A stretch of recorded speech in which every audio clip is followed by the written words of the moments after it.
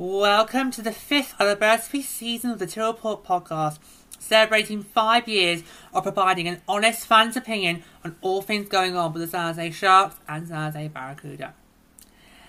As always, everything you hear on the show is completely 100% my opinion and not affiliated with either team. And also, let's say it's a happy anniversary to us, and on with the show.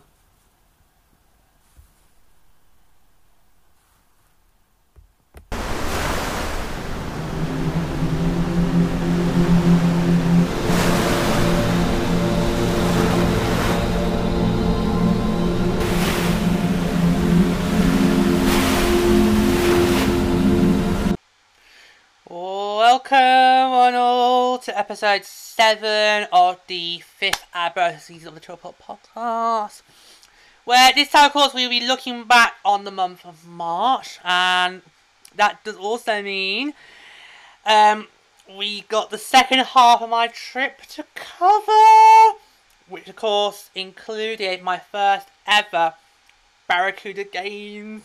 We'll talk more about that in Cuda, of course. Yes, very excited. We've got a little bit more of the trip to cover first. The Blues and Capitals game, my 2 Barracuda games, and then May month will be the rest of the way. And do not fret, I will be making my feelings very, very clear about the James Reimer debacle on Hockey Every Night. Don't you worry, that will be coming up. Also, the West Watch has once again been ditched because we are bringing back a little segment we did last season, this time last year. We're going to recap everything that happened during the trade deadline. And of course, we will be taking what is our penultimate trip to Till Lane, where this time we're going to be talking about our web series, the Till Report Bids. So amazing. As always, we'd love to hear from you guys. Do get in touch with us at tillreportpodcast@gmail.com. Oh, there's one thing I need to let you know about. Since I've come back from my trip, I've noticed a little change with our hoster, well, our hosting provider that we use to host this podcast. Because we've been with Anchor.fm since day one. Since I've got back from my trip, Anchor.fm has changed. It's now known as Spotify for podcasters. Not much has really changed in how you can use the service. It's just been changed. But it does mean that our web page is now different. It's now a new URL. So I'll give you that now. So our web page is now podcasters.spotify.com/pod/show/Till Report. I'll give you that again. It's podcasters.spotify.com/pod/show/Till Report. That is the new URL we've got for our public page with our hosting provider. That's the only thing I've noticed since I've come back from my trip. So I just want to let you guys know that now, so you're ready to go ahead. Okay, so a busy show as always. Lots of pack-ins. Let's get started with the first part of the look-backs. Alright, we're going to kick off the look-backs, and we're staying with my trip. Actually, you know what's really, really funny? Oh my god, I just noticed it since I've come back. We're actually picking up where we left off again. Oh my god, it's been a recurring theme all season. Oh no! Not again, I thought we were in the clear. No! Oh! I mean, this season, we've ended one episode during a road trip, and we've then picked up the remaining half of the next show. Well, here we've had a similar thing. We ended the last episode with during the midst of the homestand, and we're picking, even though it's only 2 games, we're picking up where we left off. Oh my god! I bet whoever made the schedules for this season, I bet whoever it is somewhere in America right now having a good laugh at us. I bet they're having a good laugh. I bet they're listening to this season having a good laugh. Look at that! I've messed up Till Report. And it's their anniversary season as well. I bet you, Schedule Matrix guy is having a good laugh right now somewhere in North America because he's mucked it all up. Oh, dear Lord. It's gonna make schedule release date for 2023 interesting, whenever that is, June or July. That'll be interesting to see if that happens. Oh my god, it's been a recurring thing all year. Many with the road trips, but now here in this homestand. Right, anyway, okay. Right, so we kick off the look back with the remaining part of my trip. Remind you, I had 7 games in total, 5 sharks, 2 barracuda. Yeah, so at the end of the last show, we started the first half of my trip. We're going to begin the first part of this show with the remaining part of my trip. So, March the 2nd. Why have I got March the 1st? Oh, God. Well, the many mistakes in my binder. You know when you go away, you jot M-E-E, you think, it's all done, dusted, it's all sorted, you've made no mistakes. Then when you unpack it, when you're at your hotel, you just look it through, you realise, oh, that's wrong. Oh, that's wrong. Oh, that's wrong! I had so many mistakes in my binder. And yeah, I kept checking it so many times. It's because our printer kept playing up with the ink levels. That's what it was. So, I wasn't paying attention. Anyway, fixed it now. March the 2nd. Blue 6, Sharks 3. Now, the officiating here was a complete disgrace in this burst period. Well, no, it was a disgrace as a whole, really. Sorry, I should say it as a whole. But, the first period was all Sharks. That's what I meant to say, sorry. You see, it's jet lag head, still roaming. Right. Shall we start again? Right, March 2nd, Blue 6, Sharks 3. Officiating as a whole, complete disgrace. Now, the first period was all Sharks. They did brilliantly. Managed to have a 2-goal lead. And one of those additions from the Timo Meyer trade, Andreas Johnson it was, he got an assist on Alexander Barabanov's goal. I was like, yes! Well done for him! Because a lot of my fellow Tiro citizens weren't too happy with the Timo Meyer trade. I thought, well, good for him! Prove your worth! Not so sure he would have noticed the backlash of the trade, but prove your worth. Well done. He's already proven his worth. Well done. Now, sadly, I didn't see the upper goal of the period, thanks to Sharky.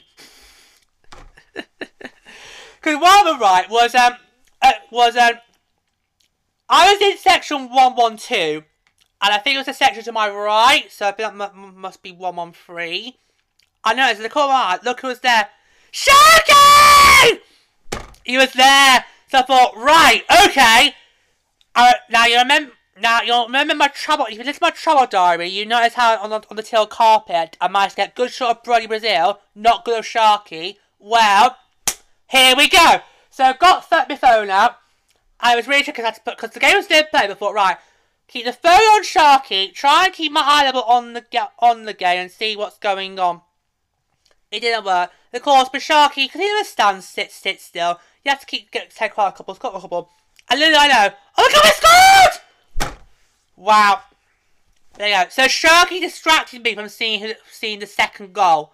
So while the celebration guy, I had to try to pay close attention to the screen to try to see who it was.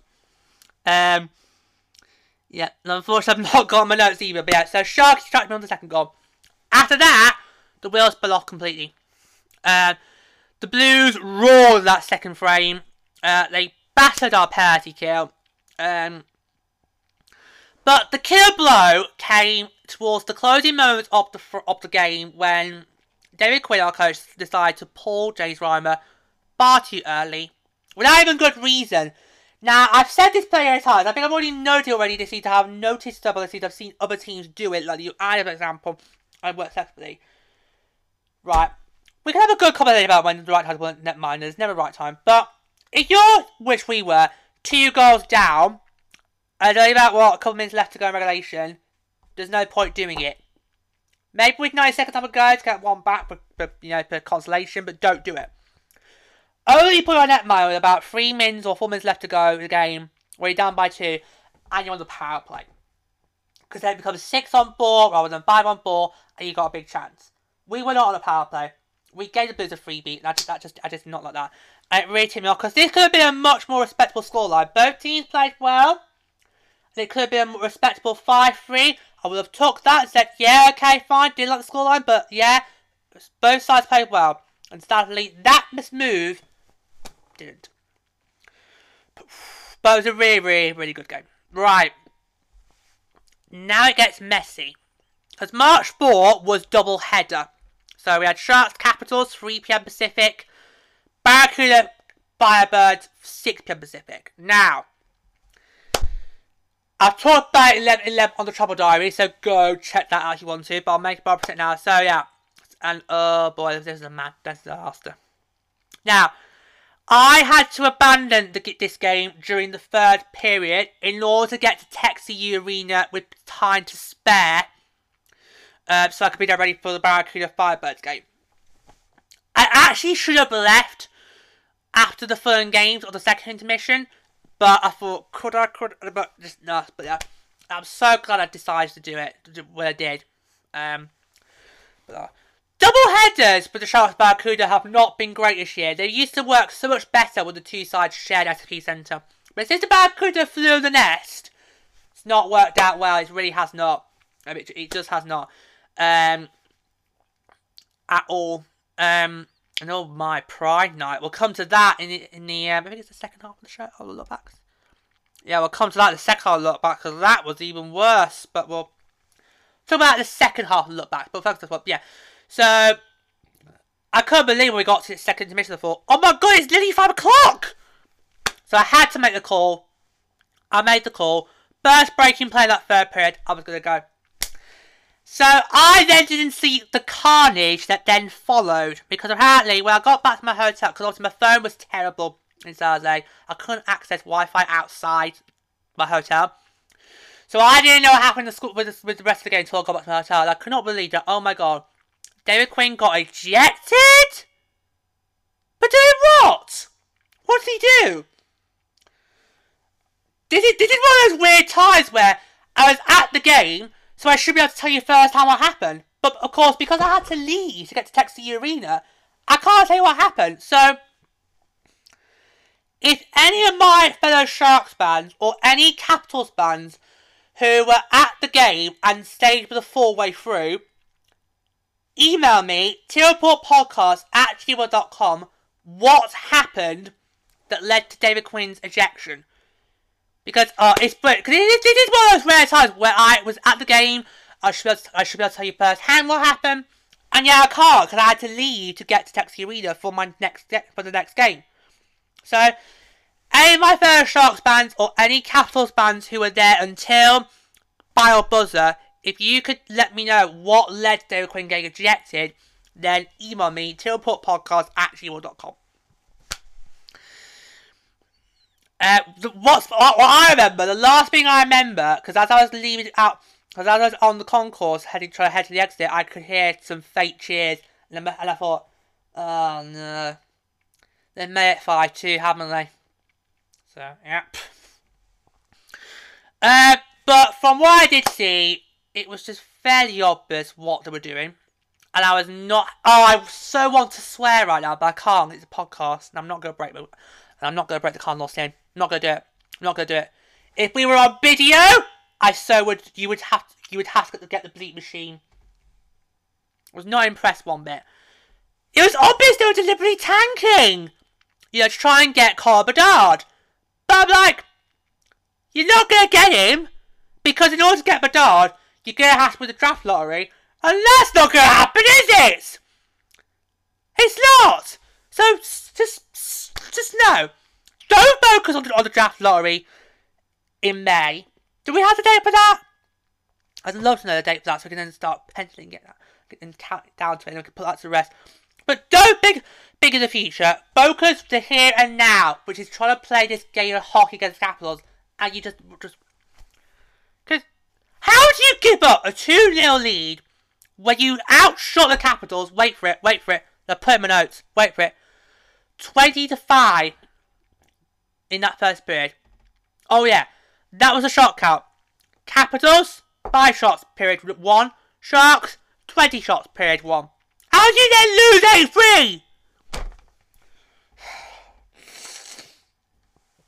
8-3? The confusion as to not Capital had scored late in the second didn't help either.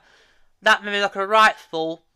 Because initially the officials declared no goal. I then stand up and go, woo! And then we have another liberation. Apparently it's gone situation, they didn't need a goal. I'm like, oh, you've made me feel like a fool. Yeah, but not impressed. And, spoiler alert, this will be the low point of the month. I'm playing that out now. This is going to be the low point of the month. Right. A weird one, because whilst I was there, I can't give you first-hand details properly because I had to leave halfway through. But yeah. But if I had let it air later, I would not have got to text you at the time. And no boy, would I then be boiling. Right. So March 6th, first game back home. I miss being there dearly. I really do. The coming back home blues. They are worse this time than they were last time! Oh god. Okay, so March 6th, first game back from the trip. Wish I was still there. Sharks 3, Jets 2 in overtime. Steve Lorenz, he got the scoring started, continuing a recent trend for the Sharks. Of getting the first goal. Which started with the Blues game. But after that, Winnipeg got the next two. They got them on said it looked like Saturday was on course for another tanking for 4 straight games in a row. However, with less than 10 seconds of regulation time, Tomas Hertl comes to the rescue, which then allows Lone Control catch to net a brilliant winner in overtime. Go watch it back; it was beautiful to see. But then 24 hours later, back to tanking, 6-0 Avalanche win. So after finding the drive to win the Jets, it wasn't too long before Zaze went back to deliberately tanking their way. They had nothing to show against the Colorado Avalanche, and Colorado has not had a great year. They've not had cup fatigue, which is why I always keep an eye out on the TTs that make the cycle pass this year. They've not had cup fatigue. They've just been sort of banged up, injury after injury after injury. And yet they are still hanging in there. So I think in South Colorado, I think we could potentially still see them make a challenge to defend their cup. But it would not surprise me if Colorado has an early playoff exit. But that's because I'm all interested. So not cup fatigue with Colorado this year, but it's more injury play. Yeah. Also to note, the Sharks only put up 13 shots on goal compared to the Avalanche's 43. And they also allowed another goal on the penalty kill. And in fact, the only thing the Sharks actually did better than Colorado in that game was actually winning the face-off. So that's the only thing I could say that was a plus. March 9, Tigers gets revenge on the Blues. Nope, 4-2 win for them. Now both Erik Karlsson and Tomas Hertl got on the board in what... Actually, it was a much closer matchup than what I saw at the tank. So the Sharks, once again, outperformed their opponents on the face-offs. Both sides had the same amount of penalty minutes. The Blues started to do their strike on one of theirs. And it was the Wheels that came in the third period. Right, March 11, back on home soil. To start a 4-game homestand, which will include Hockey Night for Everyone Night, but we'll talk about more in the next part of the look-backs, the second half of the look-backs, and my thoughts on James Reimer. Oh yeah, I've not let him off the hook. I've not let him off the hook. He's gonna get it in barrels in the second half of the look-back. But anyway, before that, March 11, Wild 5, Sharks 2. A massive blunder in that first period cost the Sharks dearly. And that pretty much then set the tone for the rest of the game. And whilst our captain did tie things up at the start of the second period to give Stars a hope, just couldn't grind down as Minnesota dominated the remainder of the game. As our penalty kill was not on point, conceding not once but twice in that game. Although Tomas Hertl did give us a power play goal, so woo! They're gold dust in Saturday. They're gold dust every time. So woo. And then finally, oh! This one stings. This one really, really, really stings. But it was that mistake in overtime again. How many overtime games this year we see the Sharks make big mistakes that cost them dearly? March 14, Blue Jackets 6, Sharks by overtime. Whoa! These two teams, they may be the bottom two of the league, but oh my, did they go out swinging! Alexander Babov, he got this crazy goal first started on the power play. However, Columbus then got the next three unanswered, although I think two of those goals we weren't really prepared for. I think those goals did catch us off guard. But what I love with the Sharks in this game is something that I did not see a lot on my chart, and that was they did not back down. They got together, they grinded down, and we got some really magical moments. So we had Logan Couture's buzzer beater in the second period. That, of course, then gave us life for the third. And also, Williamson's birthday shall go! Woohoo! He got called up. Ben Bizzardi, he got called up during my back when I was having my first Cuda game, and I thought, no! Don't call him up! We need him! The Cuda did say to the game at a point where they need every 5 pound of cash, so just not get why I got called up. But oh my god, did the roof come off SAP Centre? And oh my god, I just also could be thrilled. Despite it being what? Very early hours in the morning in England. Just like, woohoo! Because I think he got some points last year in the 9 games played last year, but he didn't get a goal. So, hooray for him. And you know what that means we can do? We've not done it in a while. We get to do this. Woo-hoo-hoo-hoo! Oh, I missed doing that. We've not done that in ages. If you're a long time die-hard day one list of the podcast, you remember that's what we always do every time a Shark gets their first AHL goal. We've not done that in a very long while. We've had Sharks get their first goals as Sharks, but not somebody get their first league goal. We've not had that in ages, so yeah! However, sadly, big mistakes in overtime ultimately is what cost us dearly, and that was the game that sealed our fate concerning playoffs, because the next day I wake up to find out actually that result did officially eliminate us from playoff contention. But hey, did we already knew that? Did we already knew we weren't going to make it this year? Did we already knew that? I think we already knew that, so tell me something I don't know. But way to go, Eklund. Now get yourself back to the Barracuda and help them get into the playoffs. And speaking of Barracuda, we're going to have another Barracuda player that also got called up in the second part of the look backs, but that is coming later on.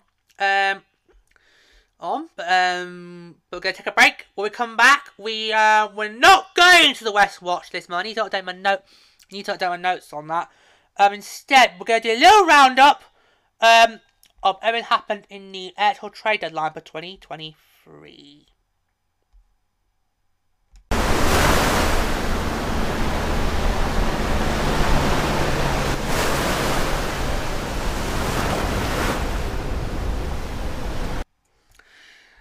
Alright, now time for something a little different.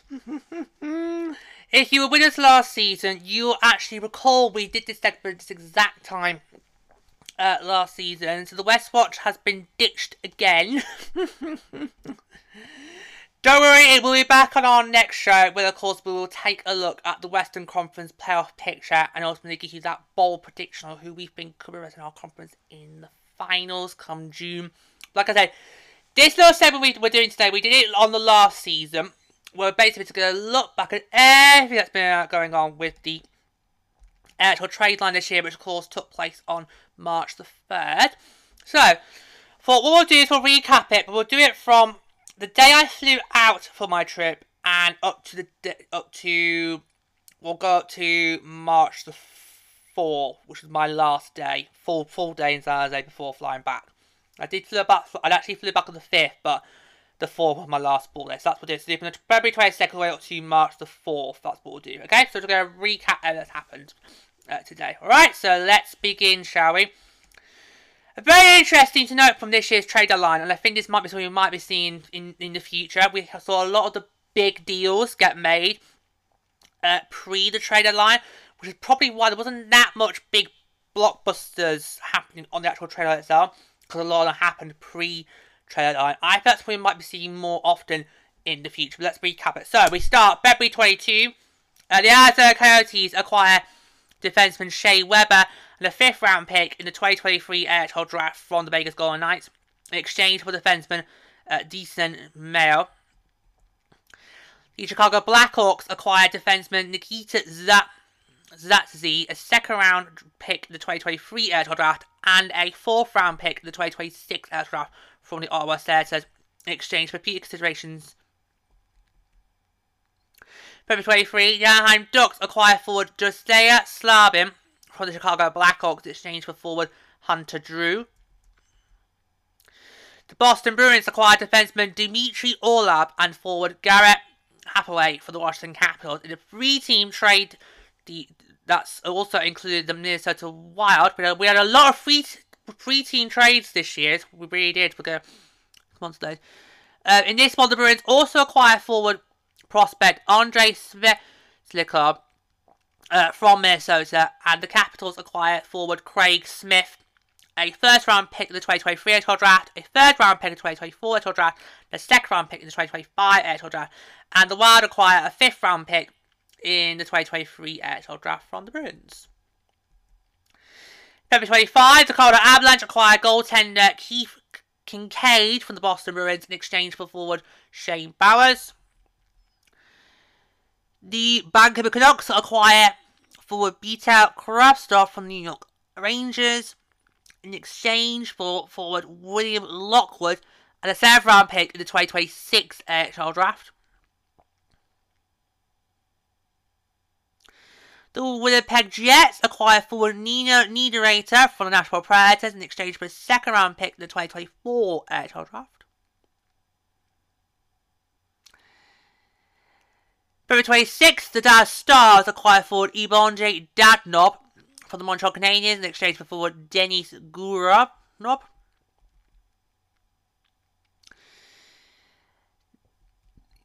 The Colorado Avalanche acquired defenseman Jack Johnson from the Chicago Blackhawks in exchange for defenseman Andres Eglund.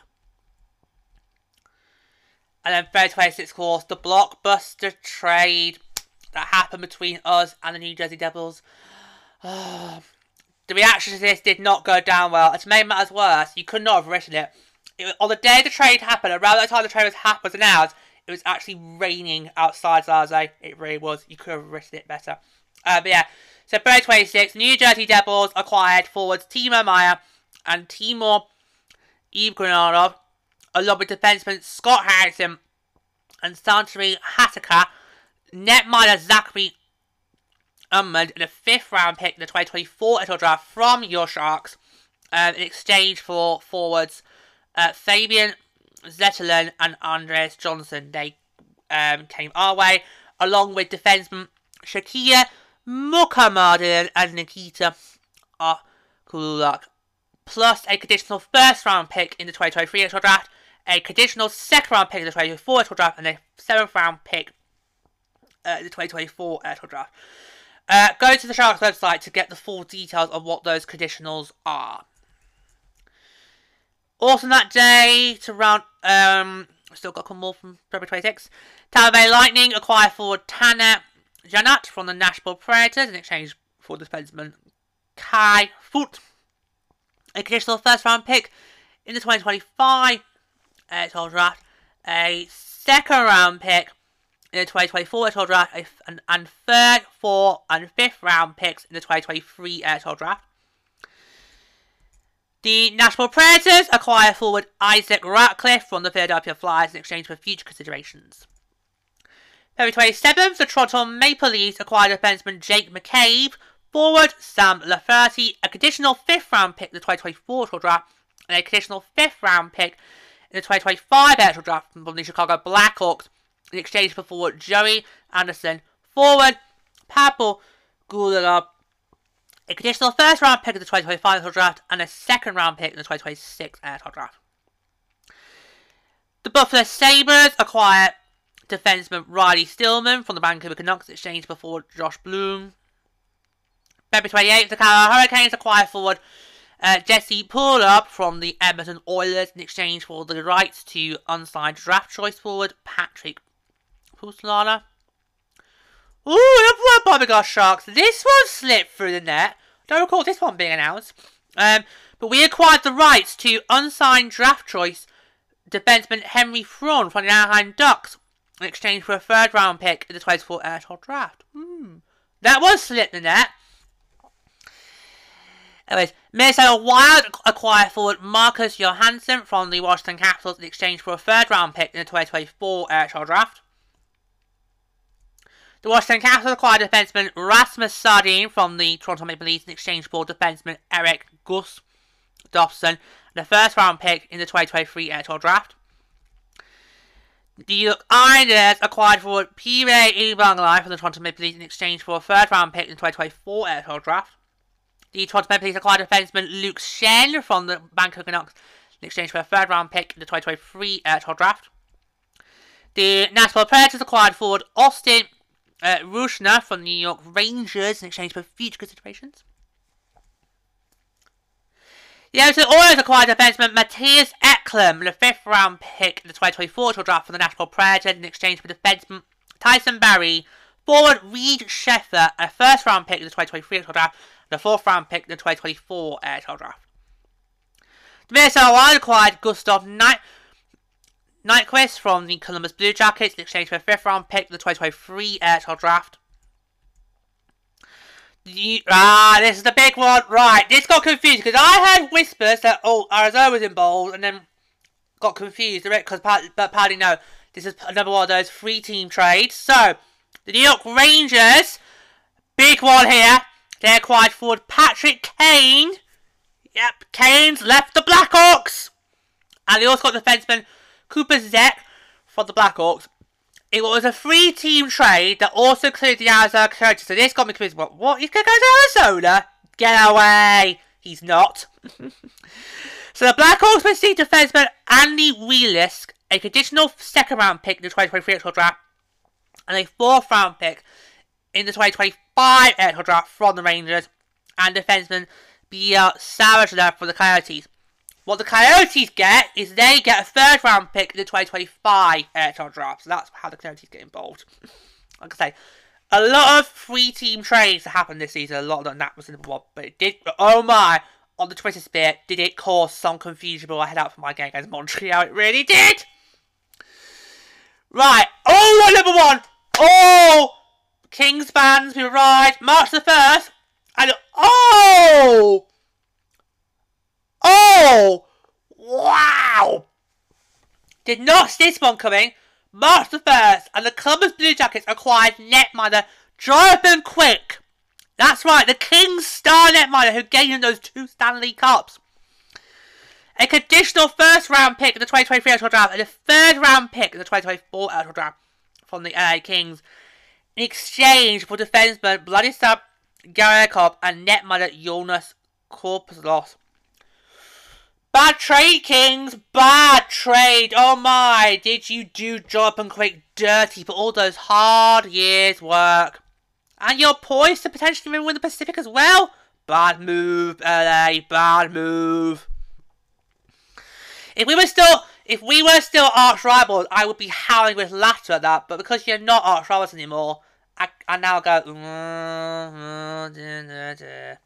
Top.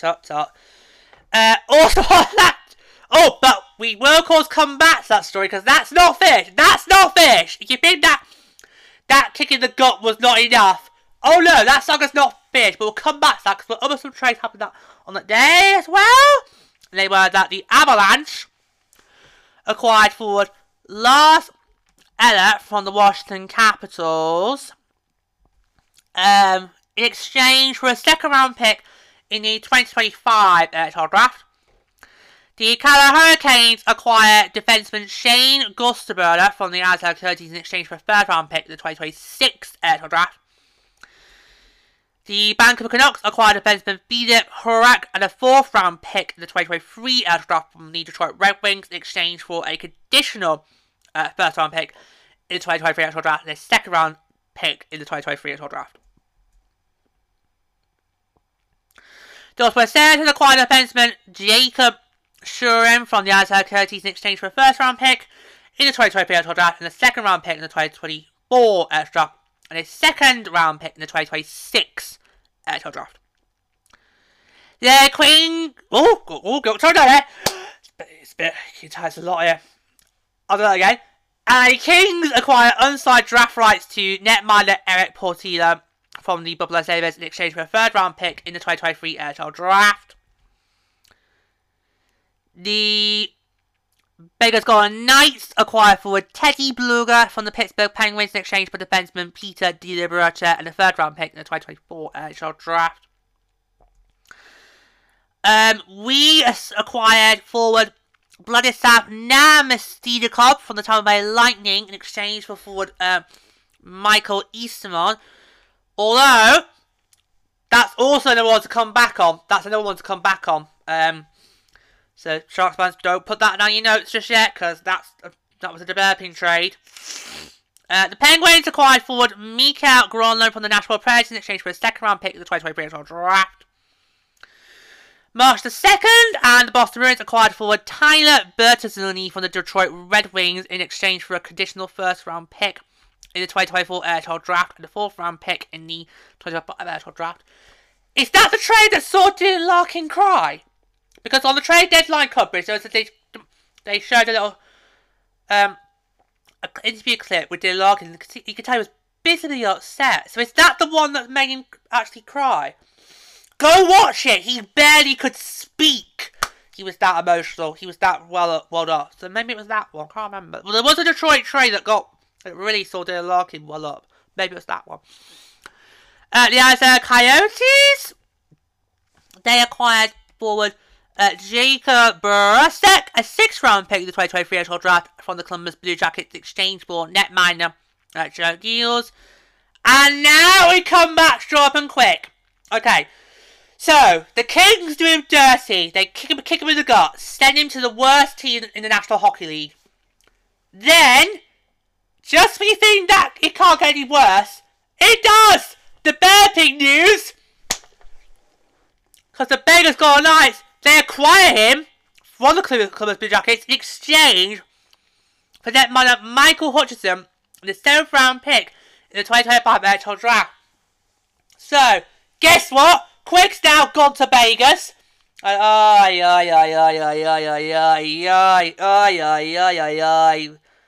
Vegas! Do you ever learn?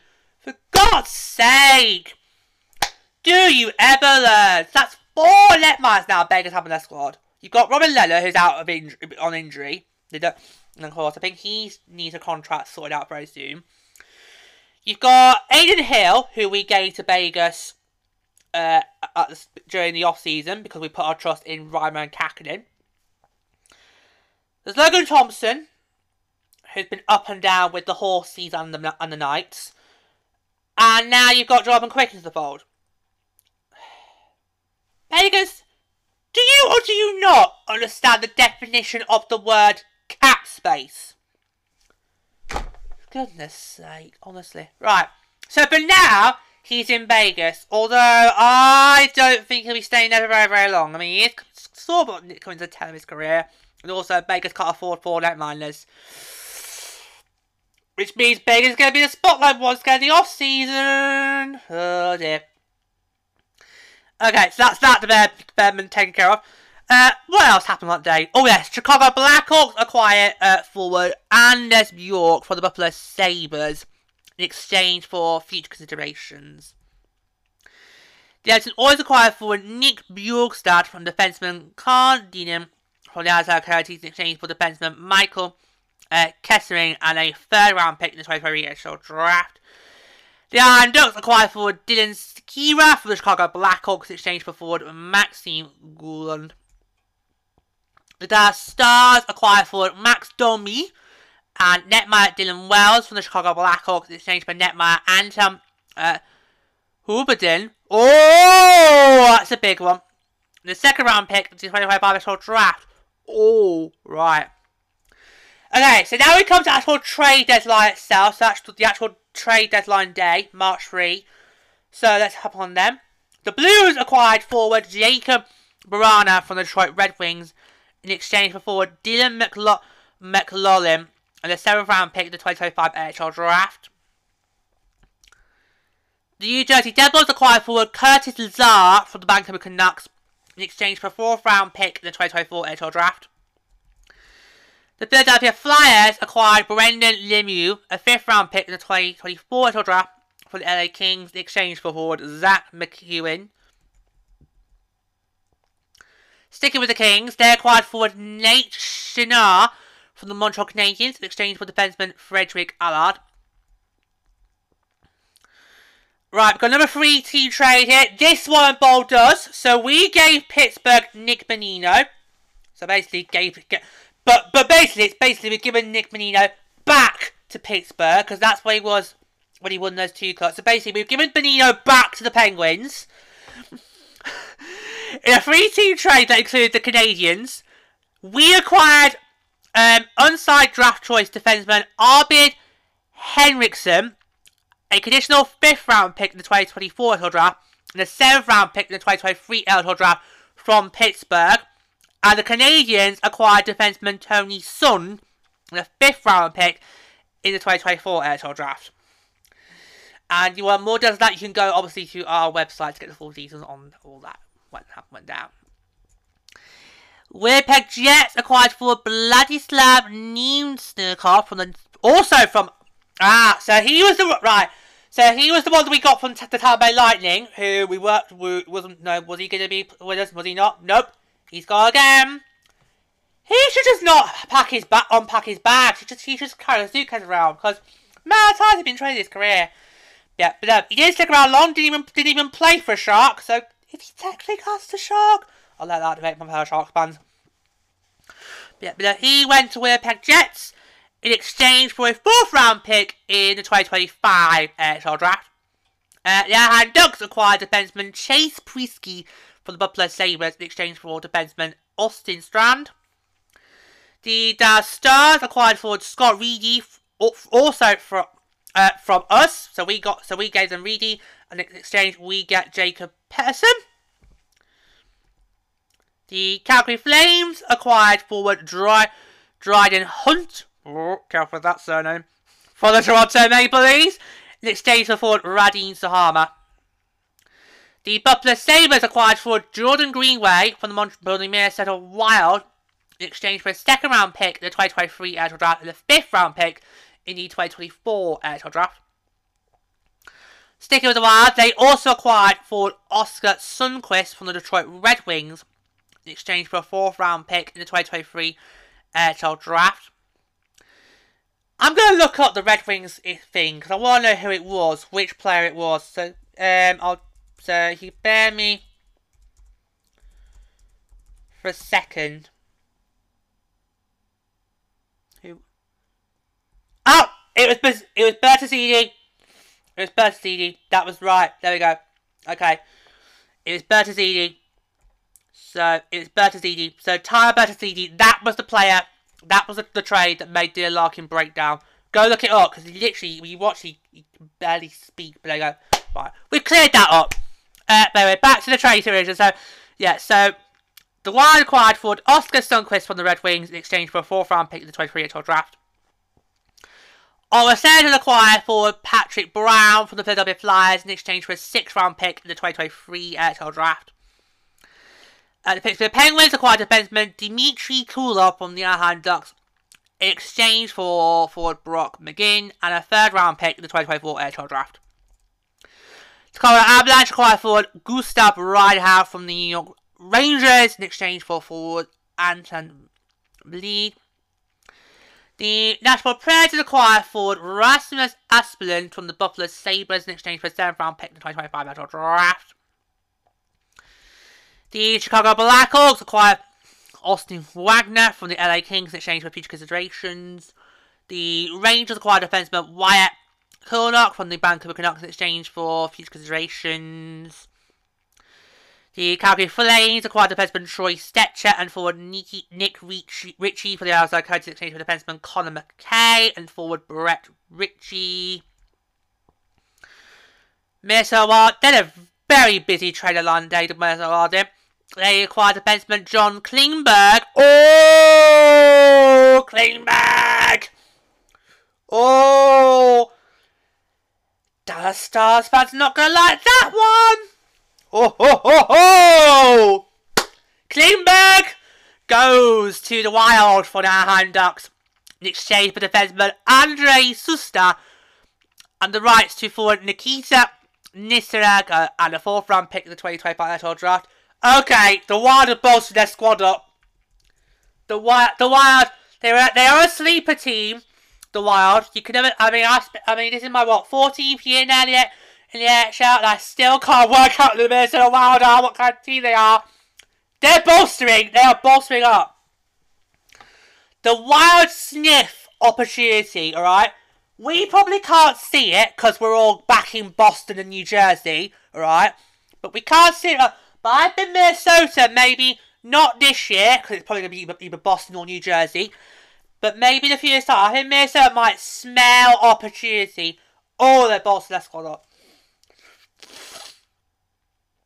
And I believe that is it for our trade deadline roundup for 2023. I'll just double check. Yeah, that's it. That is it. That is our roundup. Of all what happened with the trade deadline for 2023. And in fact, the next transaction that took place was a couple of days after I came back on March the 8th. That's the next time a transaction was made. But no, but all that, of course, that's post trade deadline. We don't need to talk about. You can look up yourselves. There you go. A busy trade deadline this year. We're making up for what happened obviously in 2021 because that was a quiet year. And last year was sort of, yeah, alright. But last year was made to teams like the Kraken and the Ducks bolstering up picks. This year we've had actual proper transactions. And I think what we're seeing is this in this trade deadline, quite a few of the big questions going into the start of the season have now been answered. Was Timo Meier going to leave us? Well, he has. Yeah, it was interesting because obviously I had 2 games before that trade happened. Nashville on the 23rd, Chicago on the 25th. He was a healthy scratch for both. But I thought, well, he was still with an injury because TMI got injured before the trade. So I thought, oh, it's because of the injury, not because maybe he could go because I wasn't too sure. But no, he has gone. That's one big question. He is a big loss. He will definitely be missed, but the Sharks have managed to survive big stars going before, and we will again. So, the talent pool in Saturday is massive. It'll be fine. It's going to be fine. Spa situation. The other big question in the off season, would Patrick Kane lead the Blackhawks? Well, that $1 million, well, more like $1 billion question has been answered. Yes! Yes, he has! And who would have thought it, hey? So, I think there have been some big shocks with this trade deadline. The big shock was, of course, the LA Kings doing their star net mine the dirty. I mean, if you've been around the league as long as I have, you know how big of an asset Jonathan Quick has been to the LA Kings. He was a huge factor in their Stanley Cup victories in 2012 and 2014, and of course also helped the Kings to make the Western Conference also 2013 as well. So that even that's recording to me, and yet there's probably one of my big rivals. But wow, LA, really, you're gonna send it to Columbus of all teams? Really? You're going to send a player like that who's done you so much good service over the years. You're going to send him to Columbus? No. But Vegas, really? Really? No. I think they'll have to move him. Right.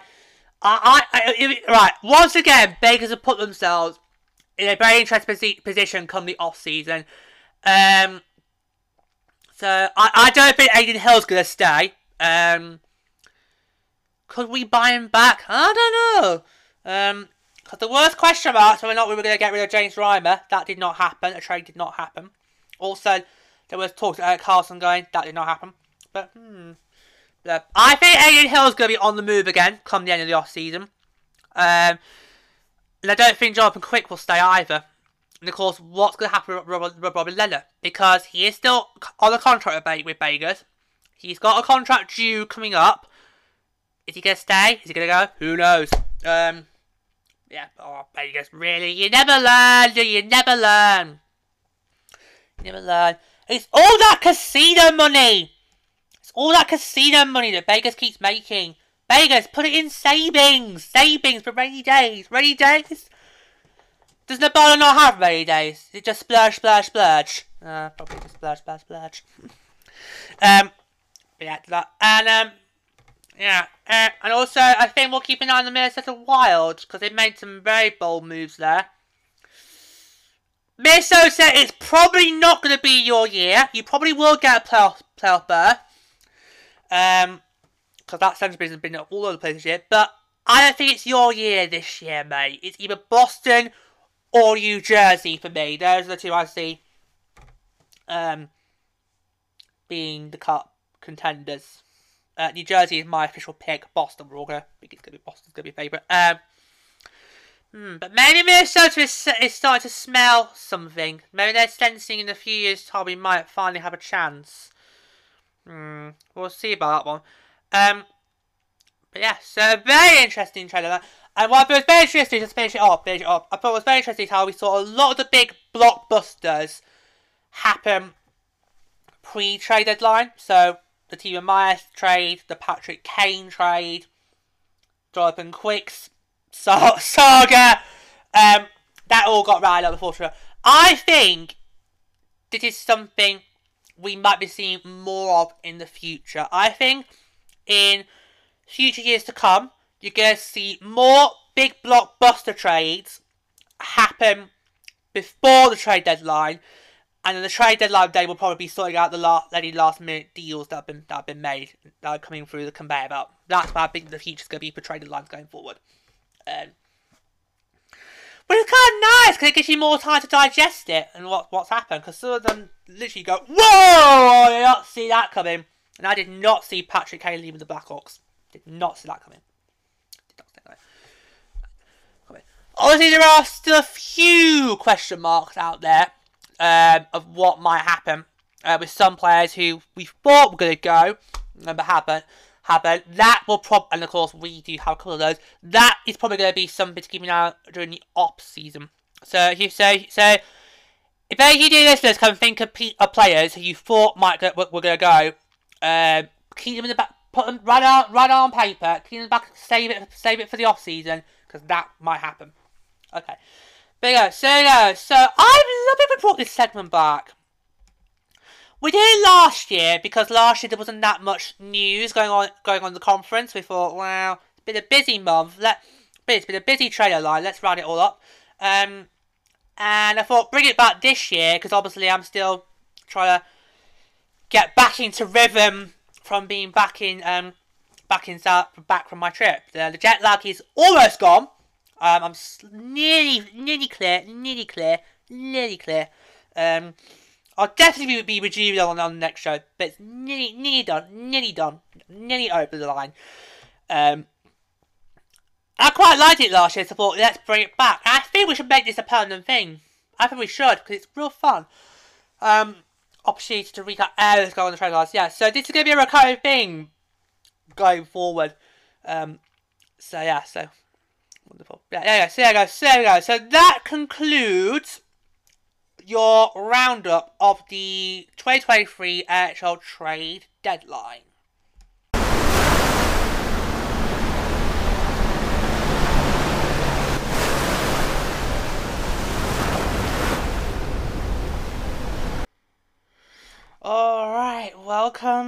to another exciting edition of Cuda Corner. It's a really, really exciting one this time because obviously, as you all know by now, if you have watched and listened to the Trouble Diary,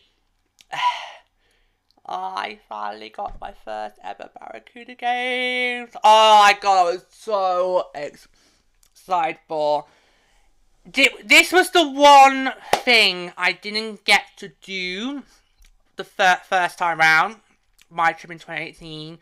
I did not get to do that 5 years ago. So I was really, really excited this year that I was able to actually get to have some Barracuda games. And of course, with this being their first year in their own building, their own home, their own facilities, that makes it even more special. Because because when we look back on this first year of Texas Arena in say 10 years, 15 years time, how many of us are going to say that they were part of that first year in Texas Arena? Whether you were there for the opening night back in October or if you've been to 1 or 2 games like I was,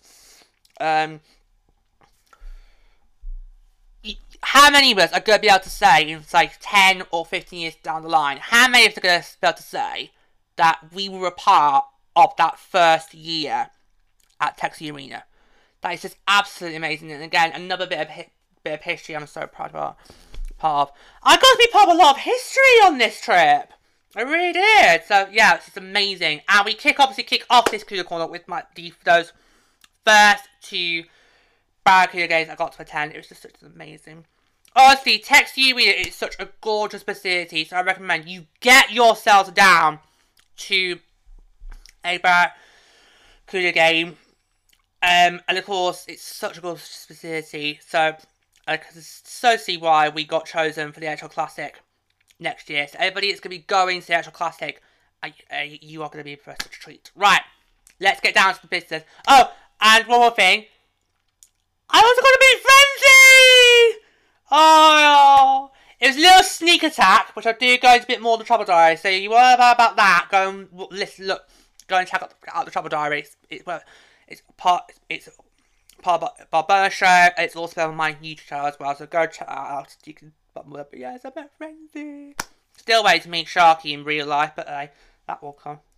One way or another. Right, let's go on to the Cuda Call for the month, shall we? Really tough month though. I mean, we're in a really, really difficult position. Our playoff hopes are on now life support. Because Tucson, they just seem to not be able to slip up. And yet, really, they're the only team that we can sort of technically catch. But yeah, so... And what was really tough about this month is that there were a lot of back-to-back. The Barracuda were only able to get points from one of them, not both of them. And that's why I feel it's really hidden them throughout this month. The fact they've not been able to win both parts of the back-to-backs has really, really hindered them.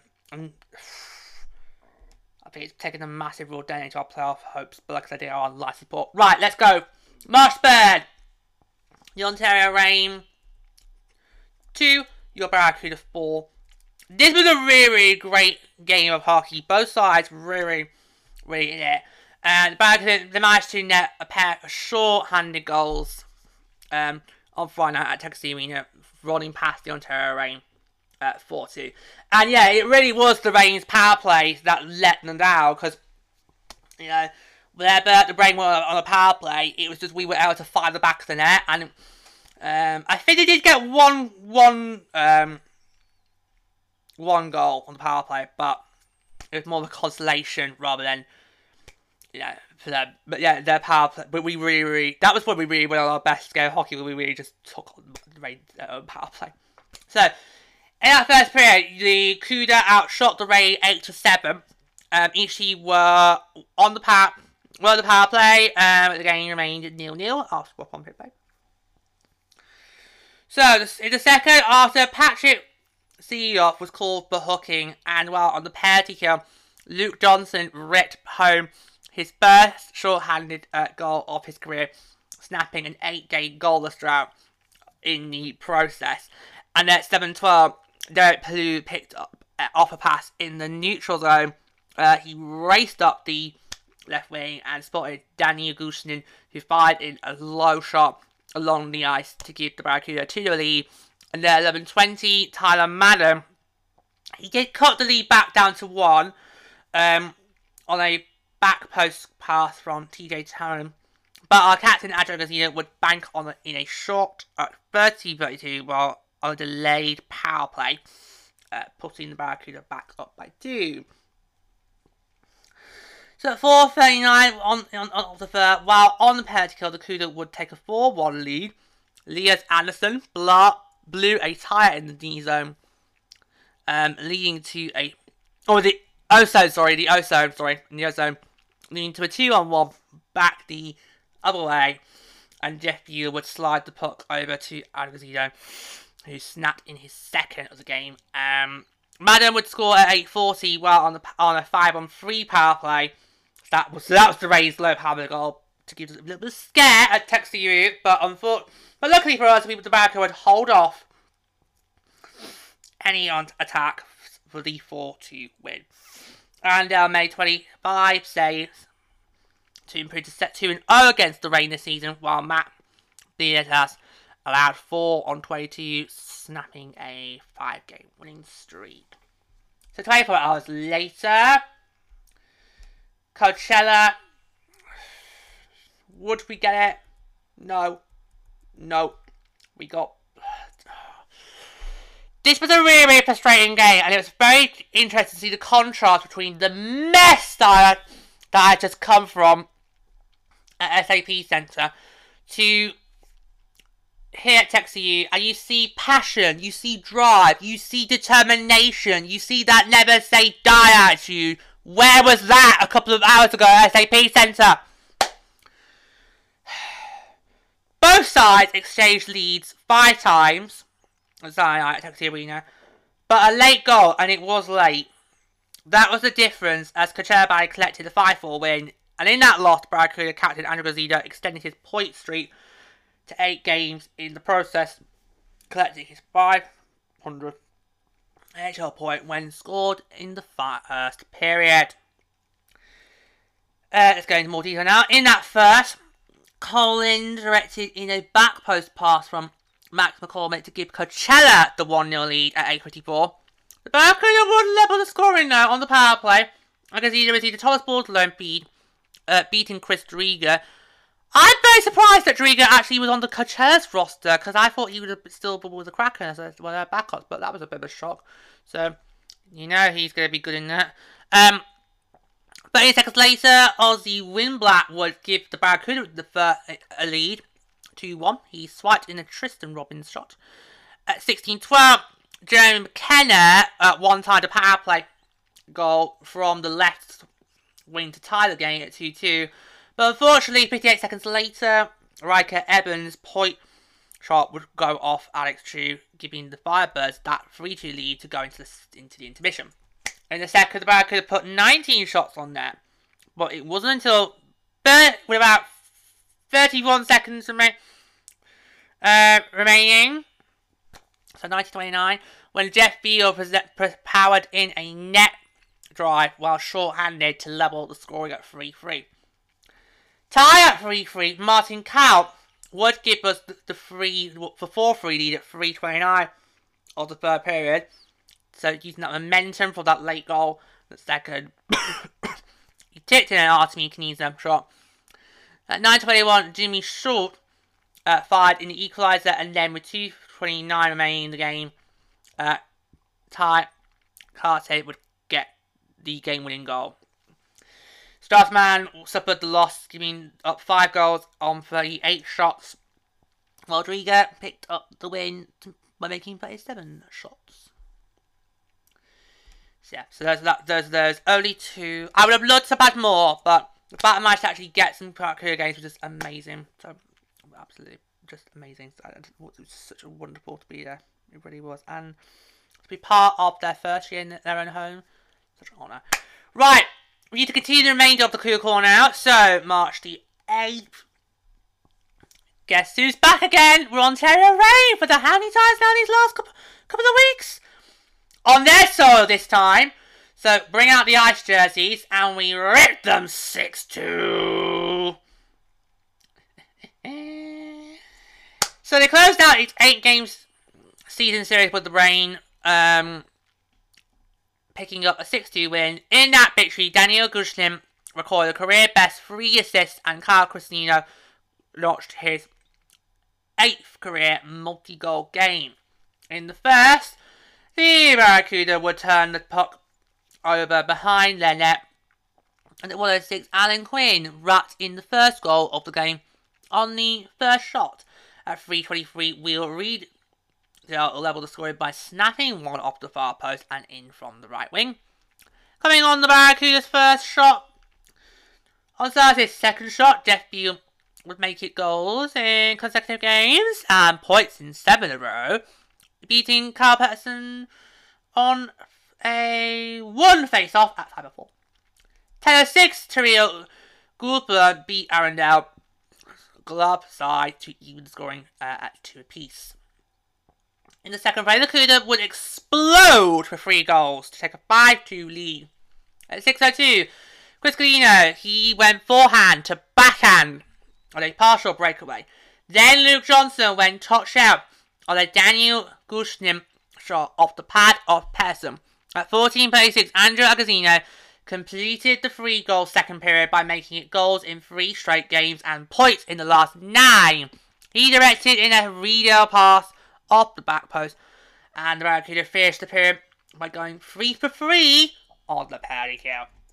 In the third, Chris Canino, he swiped in a Thomas Bordelon pass at 18:14, and then the Barracuda rolled to the 6-2 win. That improved to 3-0 against the Rain this year, making 24 saves, while Pettersson, he suffered his 5th consecutive loss by giving up 6 goals on 22 shots. And March 10th, so the next back-to-back, this tie goes to the Condors. 4-0 win for the Cuda in the first one. They got 23 saves from Arundel and a natural hat-trick from Jeff Beal, blanking the Bakersfield Condors. The shutout win, which was the first in franchise history against the Condors on the road, inches the Barracuda win 3 points for the Tucson Roarers and the Condors for the Pacific Division's final 2 playoff spots. But really at this stage, it's only Tucson I think really we could try and catch, if possible. But let's really not focus on that. I don't know about you guys, that's stressing me out enough as it is. Right, in the first, the Barracuda jumped out to a 1-0 lead as Brandon Coe guided a pass to Arsene Kniza as he came down from the point, and the second-year defender slid a shot in from close range past Olivia Rodriguez at 5:49. After the Condors were called for holding, Beal made its goals in 3 consecutive games and points in his last 8. With a goal at 12-12. Barracuda finished the period with a 2-0 lead, outshooting the Condors 14-2. Woo! In years gone by, that would be the other way around. In the second, Beal would notch his second of the game as Ozzy Winsblatt found him late in the high slot. Then after Luke Expiator was called for a pair of penalties leading to a 4-minute Barracuda power play, Beal would complete the natural hat-trick as Coe bound him, parked home atop the crease at 11:15. In the third, Dell made 11 saves to pick up the 23-save shutout as the Barracuda closed out the 4-0 win. With that, Dell goes to 10-11-2 on the year, 2-1 versus Bakersfield. Rodriguez stoppered the loss, landing 4 goals on 25 shots, ending his 3-game winning streak. And Jacob Pearson finished with a career-best 3 assists, his first 3 points in a Barracuda jersey, while Coe collected a career-best 2 assists. 24 hours later, on March 11, and what's been a theme with these back-to-backs, the Barracuda dropped the second one. 6-2 Condors win. They closed out its 3-game road trip, falling 6-2 to the Condors. In the first, the Barracuda were outshot 22-4. There you go, normal service resumed against the Condors. In the 9:45, Bakersfield would break the ice as Seth Griffin, by an attempt over past Arundel on just its second shot of the game. The Barracuda would tie up as Thomas Bordelon got around Max Gildem, and Andrew Gazzino tipped in his pass through the 5-hole of Calvin Pickard. On the back, he got called for a late first period penalty. Rafael Lovely zipped a shot over the right shoulder, up down to make it 2-1 Condors. He then would notch his second again at 6-4 to the second on a 2-on-1, again beating down over the right shoulder. After Nick Sisik had fallen at his blue line, Griffin would go forehand to backhand on a breakaway to make it 4-1 at 14-40. 17-34, Noah Phillip sniped the shot. Slide shot on the down to complete the 3-goal period. Entering the third, Strassman would replace Dell by a 5-on-3 power play. Griffin would complete the hat-trick on a stick side rip, giving the Condors 6-1 lead at 11:01. Dan Brady would finally stop the bleeding with a goal at 14:03, but Brad Cuda would fall 6-2. Dell suffered the defeat, giving up 5 goals on 33 shots, while Calvin Pickard collected the win, making 27 saves. Moving on to March 15, and another win over the Horses!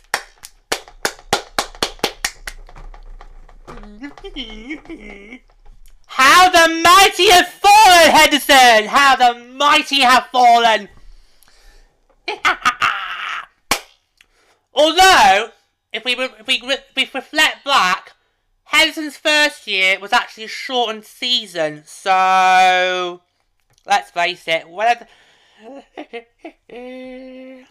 he just love it when you can beat a beggar's team and by a hefty margin. 6-2. 6-2. Woohoo! Down go the Horses! Alright. The Barracuda entered the third period tied, but they would give up. Oh, got the wrong one. Sorry. Oh my god. Right, let me try and find. Oh, I got the wrong one up. Where was it?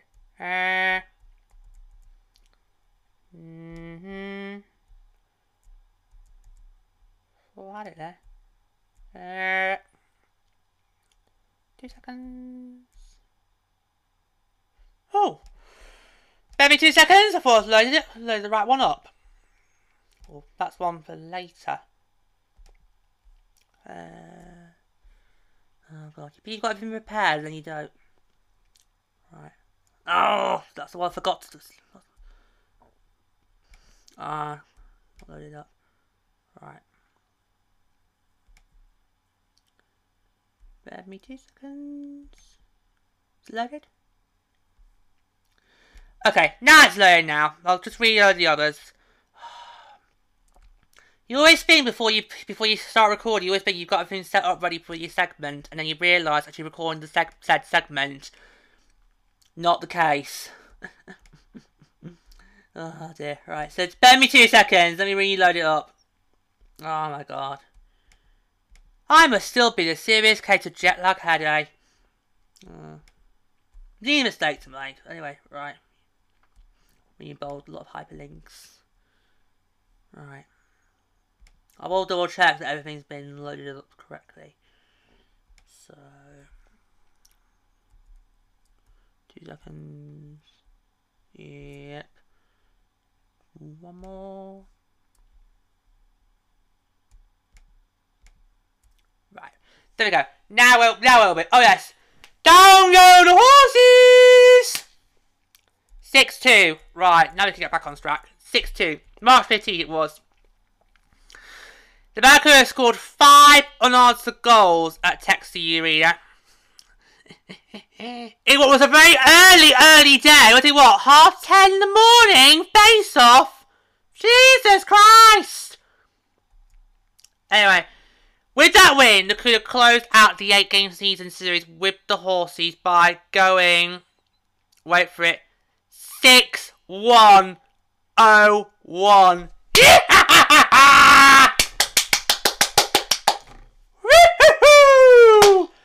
If only we could have those sort of margins against their parents, then they'd be more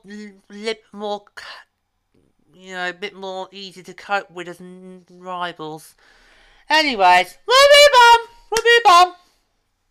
Right. Just 27 seconds in the first period, Aussie wins black, started this score fest. Jammed in a loose puck to give the Cuda its earliest lead this season. Earliest ever this season. The Knights would answer back on a Brendan Barrisio goal at 4:32. As he ripped in his own rebound. And then took its first lead on a Braden Pasha tally at 13:29. But, as we all know, it was a very early game. It was a morning face-off, finding our sea legs. And after Spencer Fu was called for holding, and Dragazino, our captain, made it goals in consecutive games as Daniel Gushnin found him uncovered on the backside. In the second, Barracuda would outshoot the Horsies 16-8 and took their lead back. In the closest stage of that period at 18:01, Martin Couch beat Isa Seville on the right wing after receiving a pass from Artin Kniza. In the third, Gushin would snap in an insurance goal from the slot at the 51-second mark of the third period, while the Barracuda was still on the said power play after Jake Bishop was called for cross-checking near the end of the second. Then at 2:05, Kyle Criscino would go upstairs on a breakaway, drop pass from Couch, and the Barracuda would then seal the deal with a not just any shorty, it's a short-handed empty net goal from Agazino at 15:01. That's very early to pull the netminder. Very, very early. Not even the Minnesota Wild would do that early. And they're famous for pulling their netminders very early. Wow. Did the Horses thought, yeah, you know what, we're not going to win this. We are eliminated from contention anyway. Should we give them a freebie? Yeah. Cheers!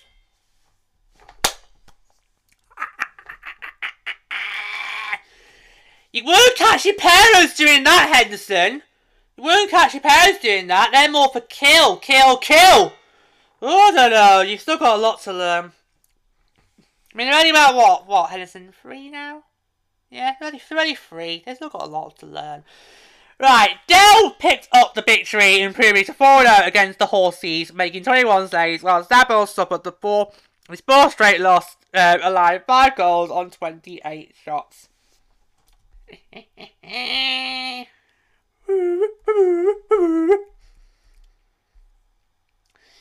Right. So, March 18. Hockey is for everyone night. Texas in town a bit. Big.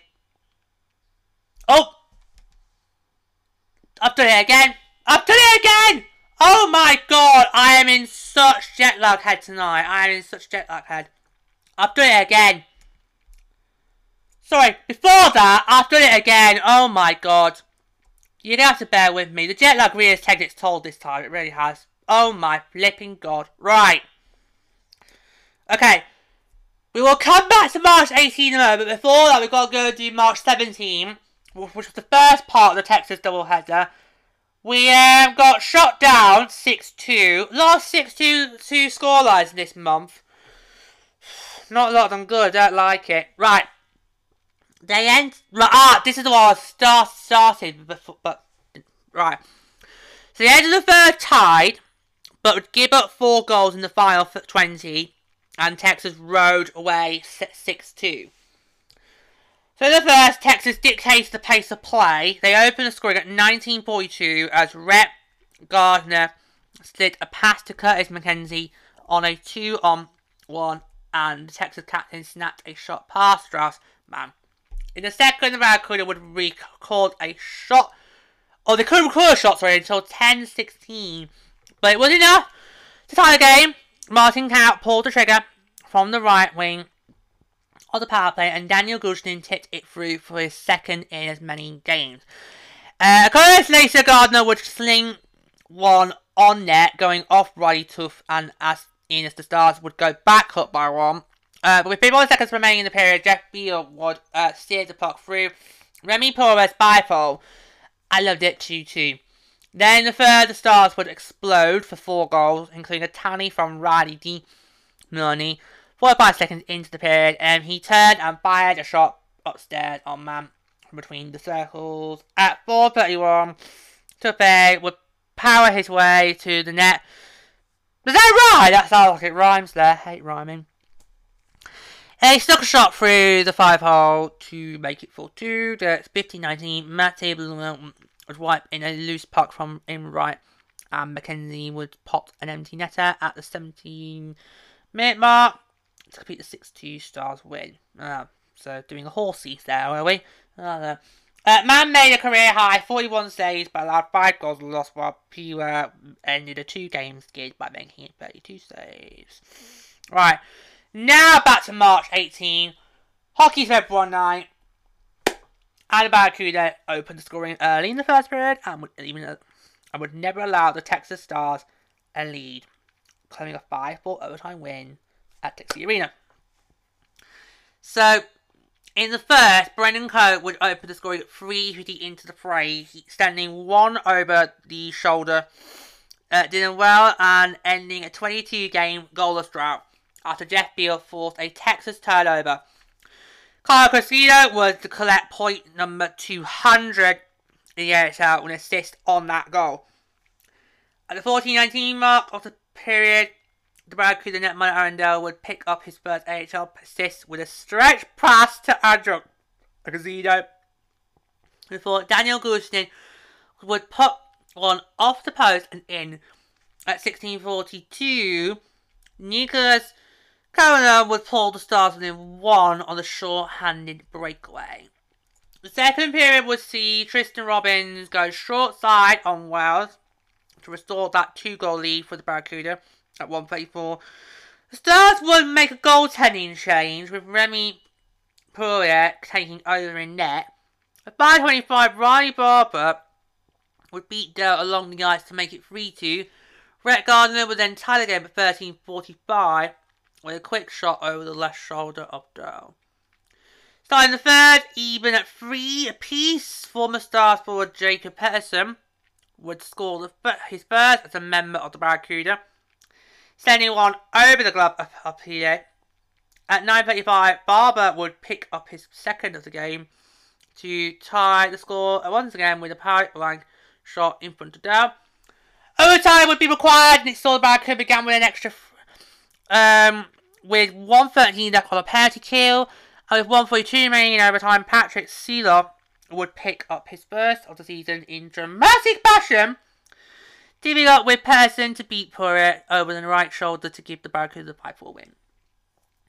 Dale finished tonight with 29 saves on multiple shots, picking up his second consecutive win, while Wells and Poirier combined for 26 saves on 31 shots on in the Texas net.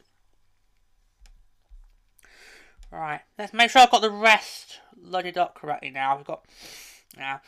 Right, another back-to-back, March 21st. Oh my god, in Colorado. Right, I'll try and do this one quickly, because it's not pretty. 8-0 loss. Barracuda saw an early power play opportunity, but the Colorado Eagles would open the scoring short-handed and never look back, defeating Zaze 8-0. In the first round, Wagner would open the scoring 6:35 into the game, with the Eagles short-handed putting home a rebound into an open net. Club silent Arundel. Just over 2 minutes later, at the 8:39 mark, with a cluster of bodies, net front Riley McCaw would pick up the second of the night for Colorado. At 50:26, Mikola Mercy would fire a laser from the face-off circle to the left of Dow to extend the Colorado lead. Adding a fourth with 31 seconds remaining in the period, David Burns would slide one around Dow to put the Eagles up 4-0.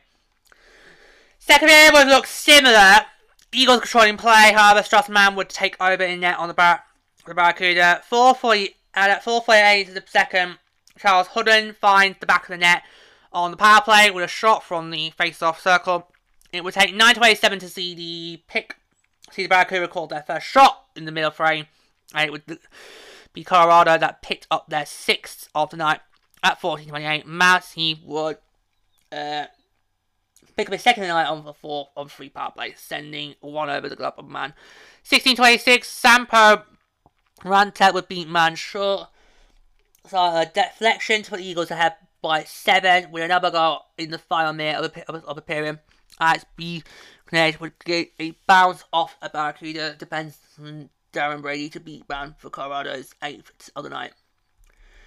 The being stopped the Barracuda in the 3rd period, but they would be unable to solve Colorado's net minor Keith Kincaid.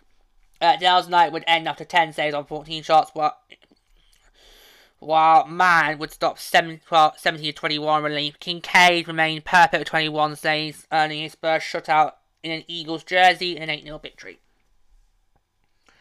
24 hours later, and it doesn't get any better, well, they found the back of the net, just couldn't. It was a regulation loss. They opened the scoring on the power play, hold a lead through 2 periods, but bail in the end in regulation time, 3-2. In the first, Tristan Robbins would open the scoring 8-26, shooting short side on Justin Aaron on the power play. The tally would stand as the only goal in the first period and gave the Barracuda their first lead of the back-to-back set against Colorado. However, second period would see the Eagles tie the game at the 2:16 mark with a power play goal of their own, as Charles Hudden would fire one behind Arundel from the face-off circle. It was not taken on with the Barracuda to see another power play opportunity, and Robbins would laser one behind, and then once more with some quick passing from Brennan Kerr and Shaki McConan. The assist would be McNeil's first in a Barracuda jersey, while the goal would earn Robbins his first professional multi-goal game, and the Barracuda would carry that into the second mission with a 2-1 lead. Third period saw the Eagles tie the score 2 unanswered goals, the first coming off the stick of Cedric Hare at the 5:58 mark as he tapped in a loose puck to beat Stell, and they then picked up the second power play goal of the night. Hudson picks up his 2nd of the night and the 16th power play tally of the season with a near identical shot as his goal in the first period. But the Barracuda and Eagles would score twice on 6 power opportunities, with Zaze being assessed 30 minutes to the Eagles 50! Was Amanda Kay on their roster? Dale would finish the night making 29 saves on 32 shots, while Animan would stop 32 of 34. Okay, and then we... Yes, another back-to-back. Another one against the Condors. This time on our turf. Yeah, we're 5 remains of the segment. It's all going to be fine now. So we take them down 5-1, March 25. Barracuda opened scoring early in that first period and never looked back, defeating the Bakersfield Condors 5-1.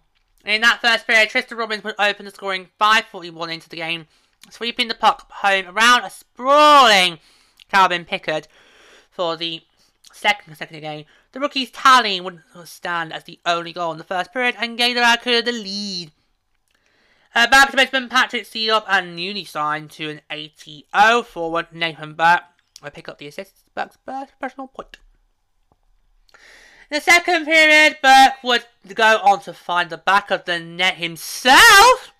Just 2:18 into the second period, beating Pickard short side. And the Condors would see a goal from Noah Phillips to put the Bakersfield in 1, beating Andel with a quick shot inside the right post. The third period would see Burke with another early goal, restore that 2-goal advantage. With his second goal of the night on a partial breakaway. Under 3 minutes later, Thomas Borlo would hit the twine on the power play to extend the Barracuda lead with a one-timer, following some quality passing from Derek Pulu and Carl Krisker, with just 1 try remaining in the game. Brennan Carr would put the Barracuda up 5-1 to finish the game, scoring, picking his corner over the left shoulder of Pickard. 3 Barracuda players would pick up a multi-point game. Burke finished the night with 3 points, as would Robbins, with Raska picking up 2 points of his own. They would pick up the win number 13 on the season, making 19 saves on 20 Condor shots. Picard, he stopped 26 of 31 in their loss. Well, sadly, 24 hours later, 4-1 Condors win. After a slow start in the game, the Barracuda fell to the Bakersfield Condors 4-1. First period would see few whistles and no scoring until Thomas Bordelot would backhand the puck into the net after receiving a backdoor pass from Jeffrey Beale, giving Zaze a 1-0 lead at 16:41. However, Bakersfield would respond soon after at 19:38 with a quick 3-on-2 rush. Luke Esposito would hit Greg McKegg's stick in tight to tie the game at 1 heading into intermission. After score second period, Dylan Holloway on the power play. Oh my god, that sounds like it rhymes! I hate rhyming. Would give the Condors their first lead of the game at the 5:11 mark of the third period. Barracuda would pull down the extra attacker, but Bakersfield would capitalise twice on the internet with goals from McKegg and Justin Bailey to end the game 4-1. Bakersfield outshot Saturday 22-20, going 1 for 4 on the power play and a pair pick 3 for 3 on the penalty kill. Olivia Rodriguez made 19 saves for the win, while Dell made 18 saves in the losing effort. Right, and then finally, last day of the month, March 31st, Texas Stars. We take them down in... Ooh, have I got that right in my notes? Well, I have, yes. In overtime. I had to double check there for a second. Yeah, got it right on my notes. Notes right. Yeah, okay, right, okay. Barracuda got 22 saves from Aaron Dell and battled away to pick up a 2-1 overtime win against the Texas Stars in their barn. No, that was not another rhyme on my own. Thank you very much. I hate rhyming. In the first, each team put 9 shots on net, but no goals were scored. So 2.1 into the opening 20. Stars for Matthews Bloomer took a check from near the right side half wall that left the forward injured along the ice after being stretched off. The game got delayed for over 20 minutes for a new EMT to arrive, and then Bloomer was moving and current following the hit. In the second, the Barracuda would go onto a major power play. After Riley Barber was given a 5-minute major for it and a game misconduct, the headbutting? Really? Texas, really? Come on! Have you docked his wages? Have you docked his salary for that? Come on, there's no need for that. You deserve to lose for that. The Barracuda would fail to score on that third power play, but would cash in at 15-17 while short-handed.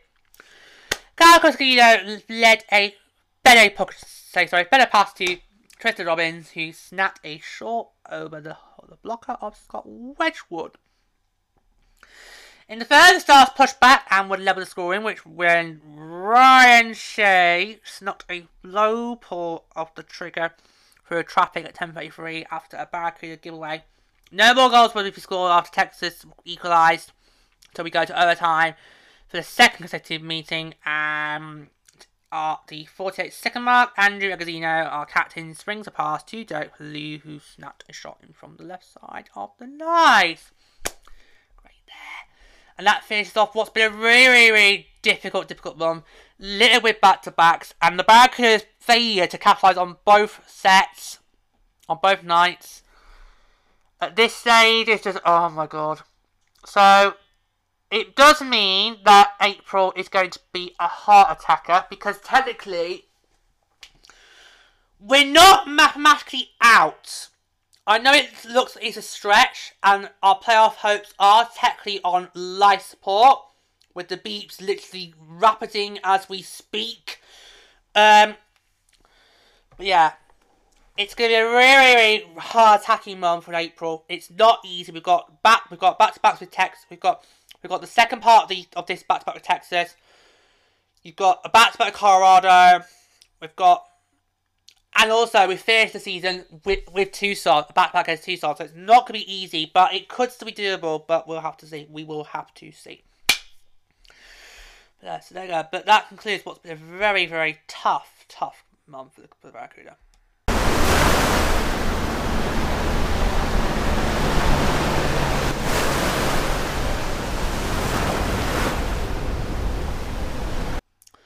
Alright, it's now time to continue our look backs on the past month. And as promised, I will not be holding back on the debacle that happened on Hockey's Red Night. Trust me, that will be coming up very, very, very imminently. But first,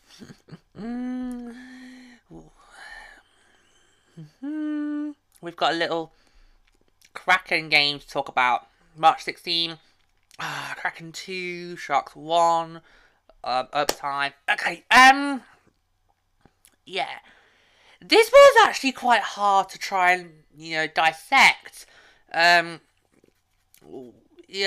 barely anything happened in the game. I mean, it took until the penalty shot to be awarded to Thursday in that third period. When the crowd just took the roof off the building when William Eklund cashed in for his second ever goal in back-to-back nights. That is just brilliant work. Eventually, the Kraken, they would rain on our parade and give us more frustrations in overtime rather than jubilation in regulation. And that's really all I can really say about that game. It's so odd. It's one of those very rare times where actually you can't really report on that much because not much really happened. Despite the fact how these games now and this final stretch are really, really crucial for the Kraken and Seattle. I want you to get in the playoffs. But yeah, it was quite tough to it easily could have been one of those 1-0 wins that could have gone for either side, but in the end, it was settled in overtime. But both teams come with something here. Anyway, right, okay. Now we've reached the debacle. We can't avoid it anymore. Right. So March 18, the Islanders come to town, and it was Hockey is for Everyone night. Now, quite coincidental, it was also Hockey is for Everyone night over at TexasU Arena when the Barracuda were hosting the Texas Stars. But oh my god. Now, if you thought I had it bad on March the 4th with the Sharks Capitals Barracuda Firebirds game, this was the worst because the Cuda's game began at, I think, about 6 p.m. Pacific time, and the Sharks weren't faced off till 7:30 Pacific time. Oh my god! Could you imagine if I was still there? I definitely would have had to have picked the Barracuda over the Sharks for that one. Wow, I mean, these double-header nights, they're just not working like they used to. They really are just not. It's just dreadful. Like I mentioned in the call, that you're missing out on maximising your opportunity of having both your AHL club and your AHL club in the same city. You're missing out on maximising that great opportunity that the Barracuda have given us for 8 solid years now. And it's just... By the way, if I was there, if my... at the time, I would have chosen the Barracuda over the Sharks, just to get that on the record. Okay, so... Right, let's talk about it. Okay, so... Hockey night for... Oh no, sorry. Why am I still calling it Hockey night? Am I still not recovered from jet lag? I'm not going to need to bash my head on the desk. Or probably won't. But why am I calling it Hockey night? Every night's Hockey night. Right. Okay, should we try again? I think the jet lag's still plaguing me. It really must do. Anyways, right. As you all know, this season, Hockey is for Everyone night has been causing a little bit of debacles over the fact that certain players from certain teams have point blank refused to wear the Pride jerseys. The first case I was aware of was with the Philadelphia Flyers, and then there was a second case not long after regarding the New York Rangers. So, it's very simple. A player from their team, respective sides, did chose not to point blank wear the Pride jersey. So ours rolls around March 18, and we hear obviously the Sharks got a great night plan. We're going to use this opportunity to educate people on the history, which is great. Because the more educated you are about Pride, the better. And yet, oh, James Reimer, he chooses not to wear the Pride jersey. I'm like, oh goodness sake. And his statement and the Sharks statement just did not help the match. In fact, a lot of the statements from the tees have been in these buckles. They've not been great because it's like, well, you don't. It's like, I can't agree with that. I can't. So James Rabbit chose not to wear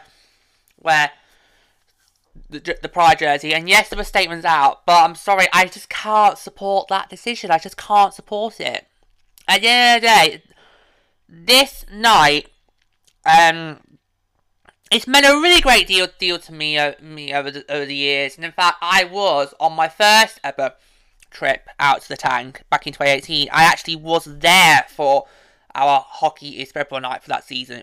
It was the game against Vancouver Canucks, and I had no idea until we got to the tank and they were advertising on the video screen. So I was like, oh yeah, so yeah. But it's a really, for me, I've always felt this is a really, really, important night, because at the end of the day, hockey is for everyone, and as far as I'm concerned, hockey can never be for everyone until everyone involved with it feels safe, regardless who they are, whether it's players, coaching staff, or members of the organisation, or the fans themselves, okay? And it's not just about Pride. I think this season, because this season they've been calling more Pride Night, but it's not all about Pride. Okay, Pride's the main factor, but it's also about celebrating, everybody, and that hockey is a sport for everybody, regardless of your gender, ethnicity, is that how I pronounced it? Religion, beliefs, backgrounds, disabilities, mental health, and of course, sexual orientation. Okay? So, Hockey is for Everyone night covers a wide range, but Pride has been made the centre of it, but that does not mean it's all 100% Pride night. And it's like, and I'm sorry, but James Rabbit choosing to not wear the Pride jersey, to me sends a signal that you are not supporting what this cause is about. And it's just so it really got that decision. It really got to me. He was the only one, but it really got to me, and it just made me feel, right, we don't deserve this. We don't deserve to win this game. We don't deserve to win it. If we are not going to have everybody involved in the organisation be supportive and being inclusive, I'm sorry, you need to give that win to the Islanders. You really do. So I had a face like thunder for the rest. Is that how the expression is? Face like thunder? Either way, I was in a bad mood for the rest of the night. So so yeah, but I just could not support that decision. I just cannot. He may be a Shark. Well, he may not. Well, whether he wants to stay a Shark is debatable. But while you're on this team, you need to step up. And it was only for. And this is the thing I don't get with this season. It's only for warm-ups. All right. If I was in charge of the organisation, I would say, well, do you know what? Let's take it one step further and do the whole game in these jerseys. Because the Barracuda this season, they wore their pink jerseys, for raising awareness for cancer. And then they also, in one game, to rub out near Christmas, wear Christmas jumpers for a whole game. So, yeah, so why not? I mean, but it was only for the warm-up period, which is only 20 minutes. You try to tell...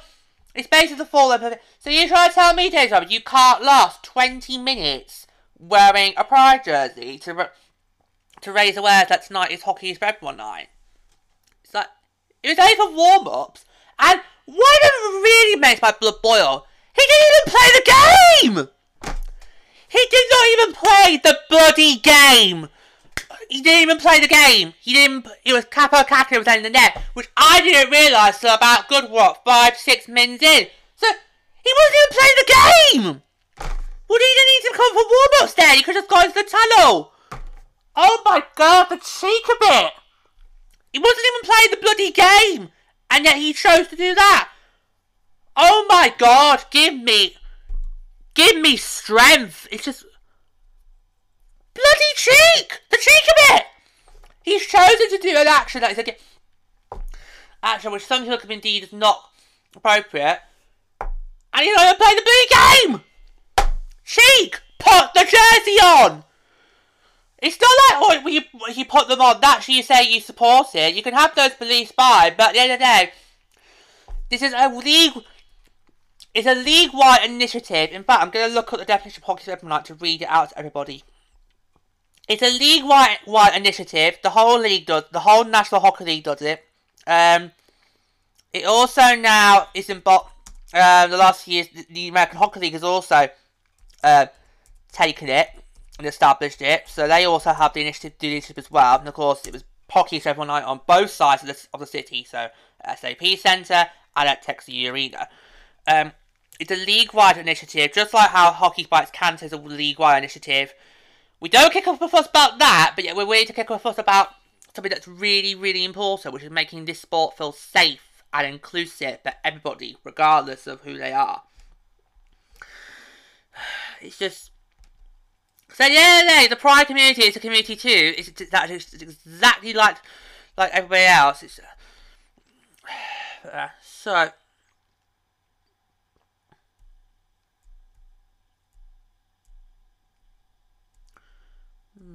I feel like I need to do a tier report bit on this. I really do.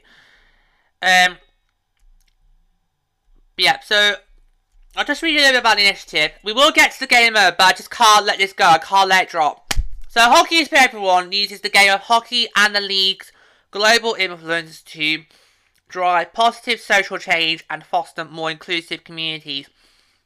We support any teammate, coach or fan who brings heart, energy and passion to the ring. We believe all hockey programs, from professionals to youth organisations, should provide a safe, positive and inclusive environment for players and families regardless of race, colour, religion, national origin, gender identity or expression, disability, sexual orientation and social economic status. So I pretty much all covered them all,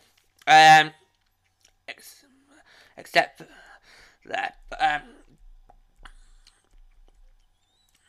Yeah, so... but yeah, so it's about everybody. So it's not, so like I said, it's not just Pride. Pride plays a big factor on it, because that's what people use as the basis to create those wonderful hockey every night jerseys we've seen over the years. But it's not just about Pride. Pride's a part of, it's part of the umbrella, and probably the big part, but it's not about Pride. So you're trying to tell me that James Roberts, just for 20 minutes, just for the whole of the warm-up, couldn't even be bothered to wear the Pride jerseys? I think it's just not on. It's just so not on. I mean, I had a wonderful story. Let me see if I can find it. Oh god, I'm gonna struggle to pronounce that. That happened. Throughout the. Oh god, I'm not gonna be able to find it now, am I?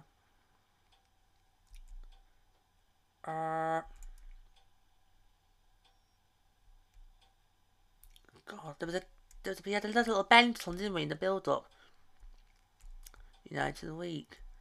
I'm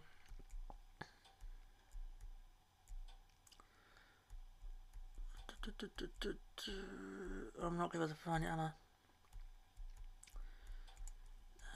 No. Oh no, there was a little bend that happened with one of the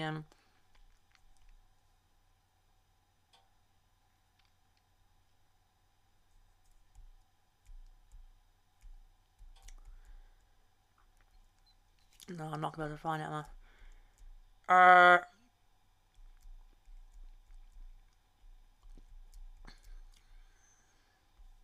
No, I'm not going to be able to find it, am I? So there was an event that went on in the build up during the week involving the LGBT plus community and I forgot what it is. Oh, I'm not going to find it.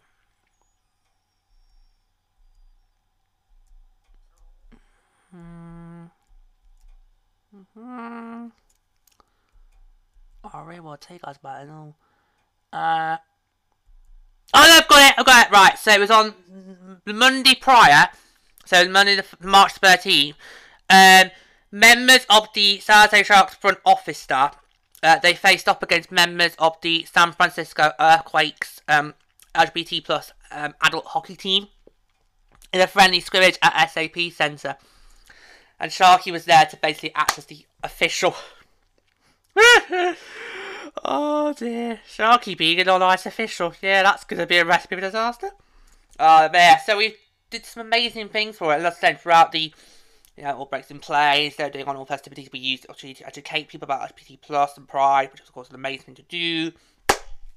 Because the more you learn, the more you understand the Pride community. But I just could not support that.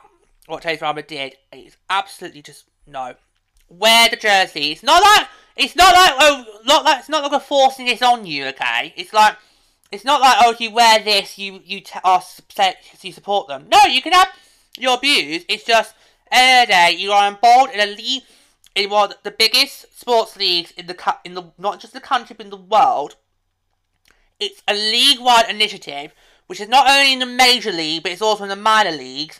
It's only for warm-ups. It's 20 minutes. Put the bloody jersey on. And then afterwards, it gets auctioned off. So it's not like you have to keep it. Okay, because after the game, obviously, it will get auctioned. So, I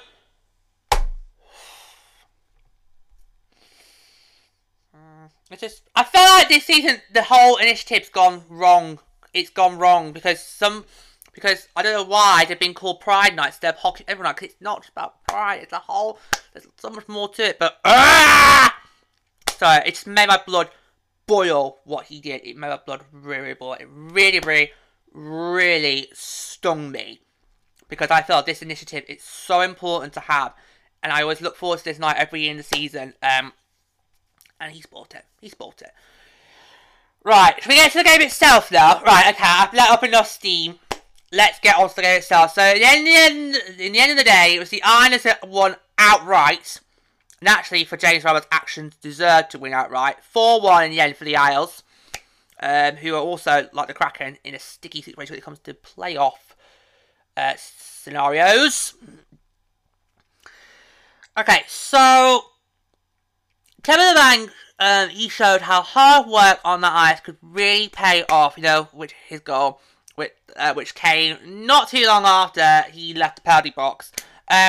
But once the Islanders, tied it, they just never looked back, really. They just never looked back.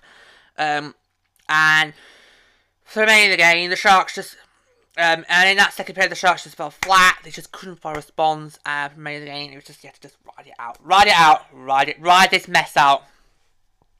Ride the mess out. Right. March 20. Oh, no.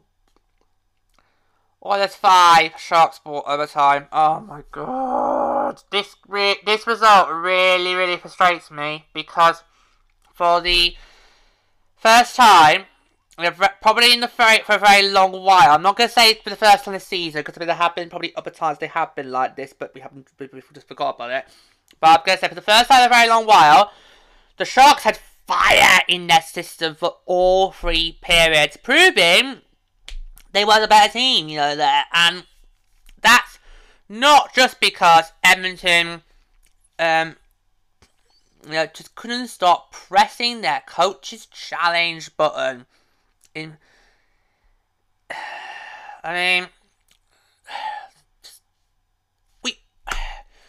have one piece of advice for the Edmonton Oilers, and to quote from my favourite all-time musical, We Will Rock You, play the game! Edmonton, Everybody play the game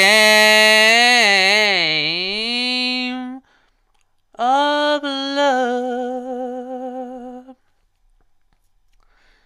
Starts off page. Of love. Love. Of love.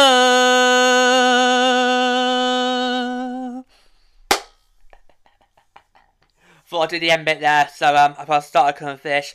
I should have played the actual track, but I didn't think about that before I pressed the record button. Oh, anyway, it's fine. And not warmed up either, because I'm not doing any vocal stuff today. It's just all podcast stuff today. So yeah, so that's a bit of a risk, but seriously, but that's what I was feeling as I was watching the game. It's like, for goodness sake, Oilers, just for goodness sake, play the bloody game. If there's a situation where the referees haven't seen it, then let the situation room sound the horn and then take over. Bloody hell. Because this could have been won 8-3, 9-3 victory for the Sharks, maybe. I lost count. I've really lost count. And so those disallowed goals, they were beauties. We saw some really beautiful goals, you know, from Alexander Barabara, from Stephen Lorenz, Eric Carlson also scored twice. Tomas Hertl got on the board. As well, Andreas Johnson would have got on the board, proving what a big asset he would have been from that New Jersey trade. I'm really getting tongue-tied there, aren't I? I really am. But Johnson, give him a full season next year until I think he'll surprise you. He really isn't, since he came in that trade that New Jersey made to get to Uriah. He's proven his worth. I think give him a full year until Johnson next year. It'll surprise us. You really will. Oh no, Gregor, they all found the net. What could have really been just like a huge Sharks victory, like 8-3, 9-3, and lost count. But seriously, supporters, here's some advice for you going forward. In the words of We Will Rock You, my all-time favourite musical, play the game! I won't do it again all the way through, but just really frustrating, because the Sharks were the better team there. They were on fire all 3 periods, and just yet could not strike. Oh god, we've got to talk about Vancouver now. March 23. The only part of the Western Canadian road trip that was not in Alberta. It's basically the pit stop. To Vancouver, British Columbia. 7-2 Canucks. It's just this me. Just back in this game. Anytime the Sharks tried to do something good, it just got thrown back in their faces. Well, to quote another one of my favourite musicals, Wicked, no good deed goes unpunished. I won't sing the song because, like I said, I'm not warmed up, and that's a really high in the vocal range, so I won't do the song. But hey, that's as it says. But anyway, where it was Tomas Hertl getting the team back within one to make it 2-1. Yes, it was at 1.21. Or Andrew Agazino scoring short-handed in the third period. The turnovers and the timekeeping and that Brotherby in the first period, it just sealed the Sharks' fate from the very beginning. It just sealed the deal early on. Although I don't know why Vancouver thought they would need to go full out on this game, because, as I said when I was watching the game, you're not making the playoffs either. And our commentators themselves quite that as well. Neither side's going to go to the postseason. So, I don't know why Vancouver felt the need to literally give us a good damn thrashing. That's not going to help your case. You're eliminated too, mate. You're eliminated too. You're not going to the playoffs either. So, just calm it down there. Calm it down. Right. And then back to Alberta on March 25. The rough side. The rough side of Alberta. Sharks 3, Flames 5. Clearly there's something in the waters in Alberta, as once again the Sharks were involved in a high-octane game. It's going to be very, very interesting, because we will be finishing the season next month in Alberta. So, might be going out on the high come April 13. We'll see, who knows. It saw the lead change, several times, back and forth. Logan Couture, Nick Custom, and Martin Cow all found the back of the net. However, that determination just sort of fizzled in the third period. When Calgary took that lead, the Sharks just could not find a way, back. And it was another really devastating defeat. Right. And the last 2 games of the month, pressure on. No home win yet. 2 tough opponents. Could it be done? Well, the answer is, oh bloody yes, it could! Woo!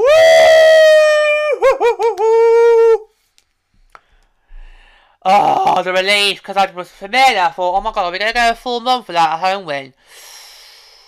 Difficult, isn't it? Right. March 28th. We need to have more games with the Winnipeg Jets, don't we, this season? Yes, we do. Second time this month we managed to beat them. Jets nil, Sharks 3. And there is actually still one more matchup to come with them. I think it's in their barn. Still to come. So yeah, so James Rabbit had a fabulous night in there. He stopped all 41 shots he faced. As the Sharks really showed aggression and tenacity, 2 major things that have been lacking at the tank this month. I'm not gonna go as a whole, but this month in general. No, Gregor, he got things starting in the first before Calaban and Martin Couch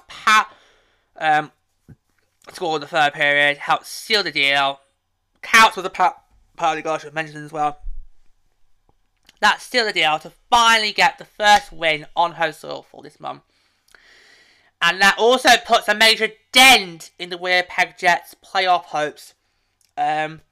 Something I don't think you would have said back at the start of the year, would you? But yeah, Winnipeg are hanging in by a thread.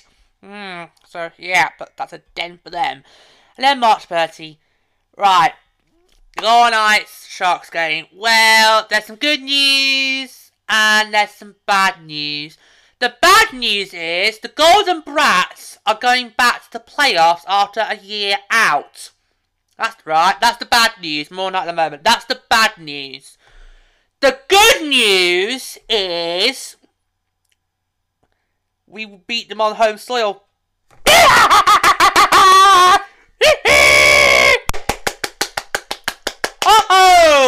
Because I read the clingy scenarios, I knew for a while the Baker's going to be a tough one. Those Golden Brats, they thought it could come in, wipe us clean, get 2 more points, put a little bit of padding over the Kings.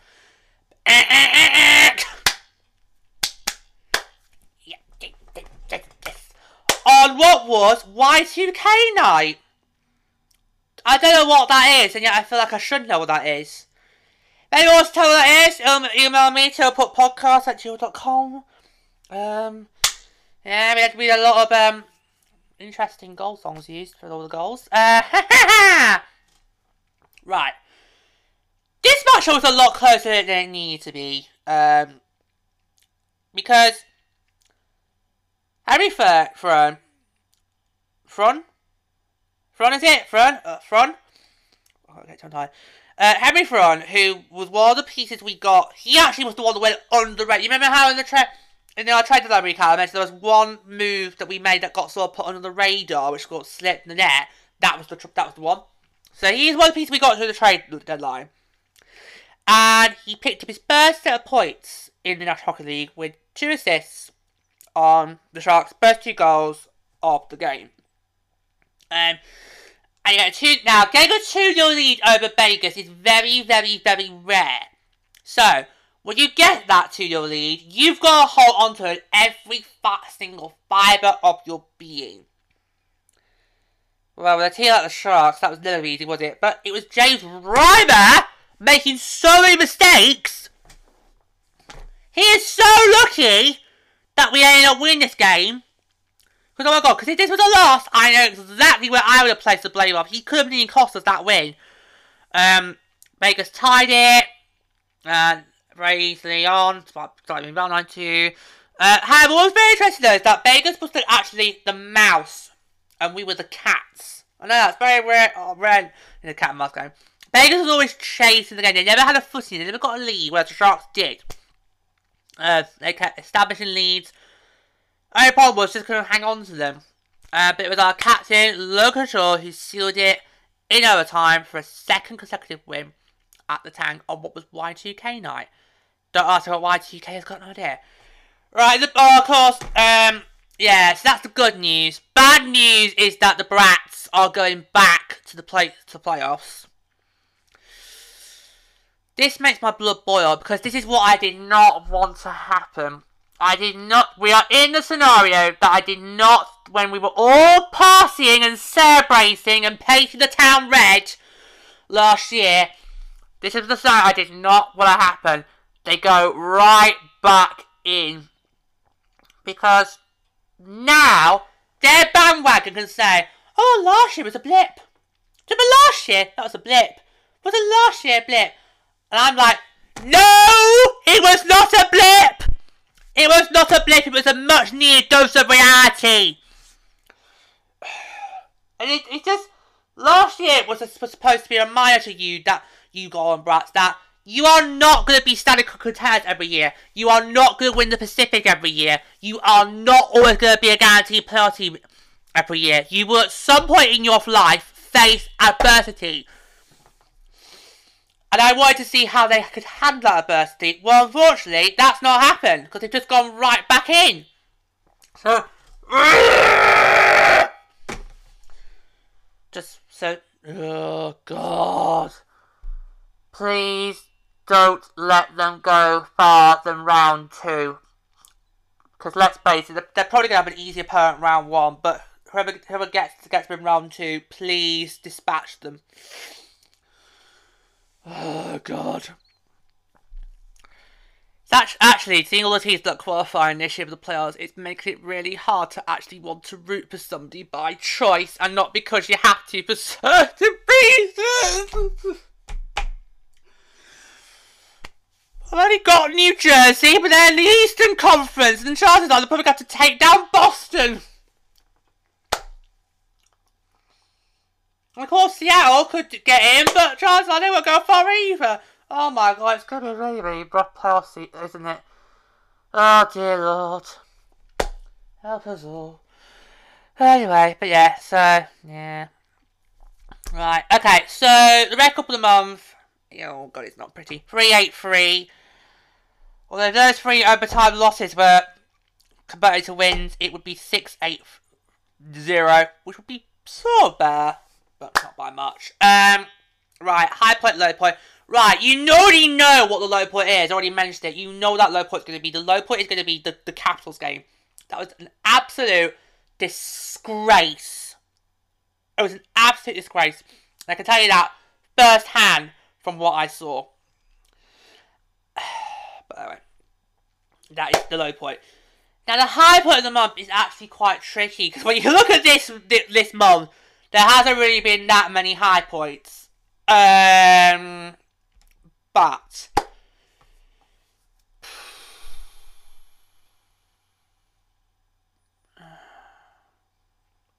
I don't know, it's hard, isn't it? It's kind of hard, but there's only really 3 to choose from, isn't there? I mean, if the episode had gone our way, I could have called that one instead, but no. Yeah, okay, it's tricky.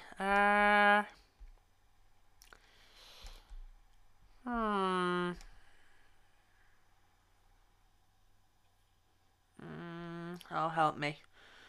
I will get there in a moment, folks. Just bear with. Bear with. Shall we say the Winnipeg game that happened as I was coming back to home? So March the 6th. Should we have that one? Yeah, let's go with that one. Let's say the March the 6th game as the high point of the month, because it was a much needed win to happen after what had been some really, really hard luck losses. So we'll go with that one, March the 6th. That'll be the high point of the month. We'll go with that one. Okay, we'll go with that one. Tricky! It was real tricky, real tricky there.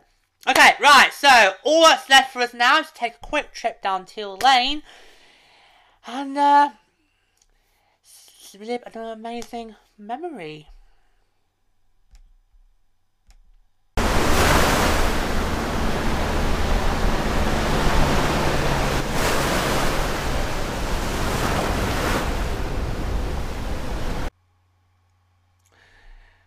Alright, welcome to another exciting edition of Teal Lane, which doesn't mind you by now. It's the part of the Teal Report podcast's 5th anniversary season where we get to look back on some wonderful memories across the last 5 years. But of course, this also doubles as a YouTube video as well, so lovely to have you on board wherever you're listening.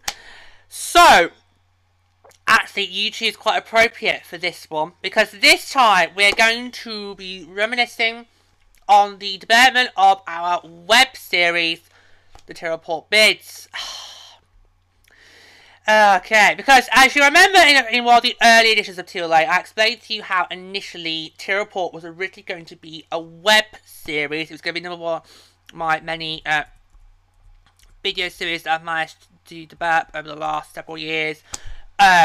Whether that be short form or long form content. Because initially the original idea of Teal Report was going to be like a weekly web series show where you get to look back at the whole week that's been on the season. But as obviously the time got nearer to creating our first show, that did not go as planned, and so instead we obviously changed things and we made Teal Report what obviously it is today, which works so much more better. But as we were, developing season 1, I always felt I still want to come back to the web series idea. I still want to come back to that. I want to do something with it, because I feel there was a scope there for that. I just felt there was something, just something there, that could work. And for me, I always wanted to do something with that could take it further, because obviously with Teal Report we just focus on obviously our sharks and barracuda. Of course, obviously we've got the Westwatch section to cover anything news on the Western Conference, but the idea of doing the web series is so we could do the league as a whole. So anything newsworthy coming out across the league that I will talk to you about any ideas I've got myself that I've got how we can make the league a better place, because God knows the HL can always be improved. Any other kind of content, so we began the web series back in the summer of 2020, so as COVID was hit, because obviously we had that very massive gap between the end of season 2, or the abrupt end of season 2, and the start of season 3. So obviously COVID hit, and so it was kind of the ideal time to now start, right, let's get the web series going and try and see if we can get it up and running and have a play about. And in fact, our first video that we did, our first Teal Report bid, was actually my proposed suggestions of how we could realign the league ready for the Kraken coming in. And not surprisingly, the league didn't take it. I knew they weren't going to take it, but and we've created some really great stuff over the years. So it's over the last few years. It's been quite great to have that as an extension, to the podcast. It's great because obviously the podcast may focus obviously to cover everything going on. So as with our sharks and barracuda, but we've also got our thoughts on lots of things going on across the league as well. So by having that web series, it also gives us an opportunity, to do that and just give you some amazing content as well. Also get some of my little mascot collection involved. I knew it'd come in handy one day. I knew I would find a purpose for my mascot collection, which is now properly complete with the rabbit boy. I knew they have over the years some of the content been quite a bit of rascals, but I knew they would come in handy for something. There we go. Yes, that's great. So it's been wonderful, and of course we always are on the lookout for new ideas. So as well as sending in your feedback and your thoughts, if you've got any suggestions for a future Teal Report bid, and it could be absolutely anything. It could be absolutely anything. It doesn't have to be sharks related. It could be any one of the 32 teams in either the AHL or the AHL, or it's something related to the. It could be absolutely anything. So send us your suggestions at tealreportpodcast@gmail.com. Send your suggestions, and we'll look at them, and we may consider doing them as ideas for future shows, because we always want to look out for ideas for new content. But yeah, but it's been absolutely amazing combining that with the podcast. And I feel like with the web series, there hasn't really been any, there's not really like pressure to, oh, expect an episode to be out, That, I think, is people one difference from the podcast and the web series. With the podcast, you have that in your drilling in your head, go, right, okay, we've got to get out by so, otherwise we're going to miss the deadlines, and that month will pass, and, oh, it'll be no good. We've got to get this started there. Whereas the web series, all we need to do is just, right, if we've got an idea for content, okay, right, we'll draw it down, we'll patch it out, we'll think it through, and then hit the record button and just go. And we should release numbers. So, I thought with the web series, if there's less pressure than trying to get content out regularly than there is with the podcast. With the web series, it's more of a leisurely stroll, and when the content's ready to go and be published, it's going to be published when it's ready to be published. Whereas with the podcast, it's more true to deadlines. You've got to make sure everything is recorded and done and dusted, so it's ready to roll out up before. But so. Otherwise, it just takes the whole show out of sync. We don't want that. But it's more. Yeah, so it's more. So it's more like a free flow to it. It's less stressful than trying to get the podcast around. That's because we're already doing. By the way, that's because probably the Terrible is our extension. It's separate to it's part of the tier report, but at the same time it's its own thing, and obviously runs differently to the podcast. Because the podcast, we are on a strict deadline. We've got to make sure each show across the regular season is out within a month of each other. Otherwise, the whole thing falls apart and out of kilter, and it just goes completely, sideways. And we don't want that. But with the web series, it's a lot more smoother because you just get to just cover some amazing ideas, get your thoughts together, get any particular mascot that's needed if it's not the Sharks, and then just hit record and just publish it when it's ready to be published. So it's been amazing. We've had some really great content over the last few years. We're still scratching the surface with the web series. Sorry. Give me another 5 or 6, 5 years. By the time we probably get to our 10th anniversary, it's about another 5 years' time. A little bit of water, clear the throat. There we go. Probably about another 5 years' time, so when we get to our 10th anniversary, we'll probably have loads of these done, and we can find out, oh, well, now we finally got the rhythm going, and because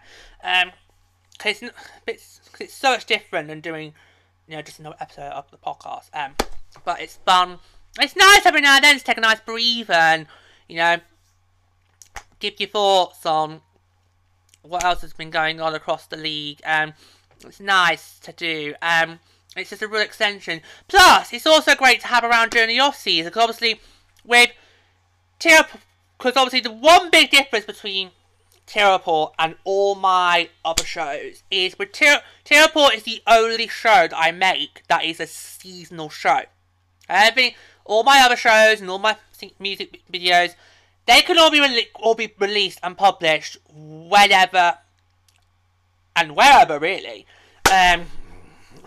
But Tier Report, obviously, is the one show where where it's seasonal. And we run it between those particular time periods. Because obviously, we are here to bring you a new show every single month during the regular season. So obviously, during that off season, it's kind of, well, this is the thing what I love about hockey a lot, particularly NHL. Even when the off season comes, you never switch off from hockey, because there's always news. There's literally always news coming out, whether it's for the AHL or the AHL. So what I've slowly realised, particularly more these last couple of years, since doing the show, you never switched off from hockey. Okay, it's all year round. So even when you finally get the off season, you can have a breather from the action. You're still switched on because there's still news coming. So that's what's now great about having the web series, which means we can then cover all of that stuff whilst the podcast is on its nice lengthy break. So we can just create these nice videos, and it's to keep you going during the off season. I'm hoping in the future to run it like that. and hopefully get more Tiro Report vids made during the summer months to compensate, obviously, the break you have from the podcast. Like, doesn't, you know, break because obviously there's no hockey report on. But yeah, but I'm hoping going forward in the future with the Tiro Report vids is to get loads more made during the summer months, and then that can keep you going while you're waiting for September. Because really, that's when hockey really starts going again in September, because you get pre-season. I mean, I know it's not something pre-season, not really something the Americans like to make a song or dance about, but it's still a game, and it's of course, when you've had a little break, it's nice to get a little of what you can back. But yeah, so it's been a real fun thing to have. It's amazing, and also it's your opportunity to get to actually see me properly. Because I was on the podcast, all you hear is just my voice. That's what you've heard for 5 straight years, and many more to come, by the way. So that's one of the perks of doing the web series. You actually get to see your Tiro Report host for real. So yeah, oh no, that's probably not a perk, but you can, but you know what I mean. You can finally put a face to the voice that's giving you Tiro Report, and will continue to give you Tiro Report for quite a long way to go. But yeah, it's just a fun. Do the web series is actually quite fun, and I'm so glad. When we got it going up and running, and which of course obviously was during a very, very bad time for all of us. The relief on me was just so, because it was like with what we talked about on the last one with the Barracuda. It's something that I always want to try to figure out, but just didn't know how to do it. And then once finally got it, I was like, boom, and then it just slots nicely. Just really does. Yes, it's amazing to have. And it's a great extension to have to the podcast, because obviously the podcast is the main bit, but you've got every now and then you get a nice little extension to the show, and it's great, and we have a lot of fun with it, and we've got lots of stuff still to come your way. So it's just an amazing extension to have. But yeah, so I'll give you the show's email again, because we're always looking for ideas for new content. So if you've got a suggestion, just to close this segment off, if you've got any suggestions for a future episode Tiro Report vid, and it could be absolutely anything. Sharks and Barracuda, great, but it can be any of the 32 teams from either the NHL or the NHL. If you've got a suggestion for a future Tiro Report vid, then send it in to us at tiroreportpodcast@gmail.com, and we could be considering it and making it on a future edition. So yeah, and I suppose should mention you can find all our Tiro Report bids on my official Georgetown YouTube channel. So click the subscribe button now, and also ring the bell, so that way you will be alert whenever a new Tiro bid comes out. You'll know about it straight away.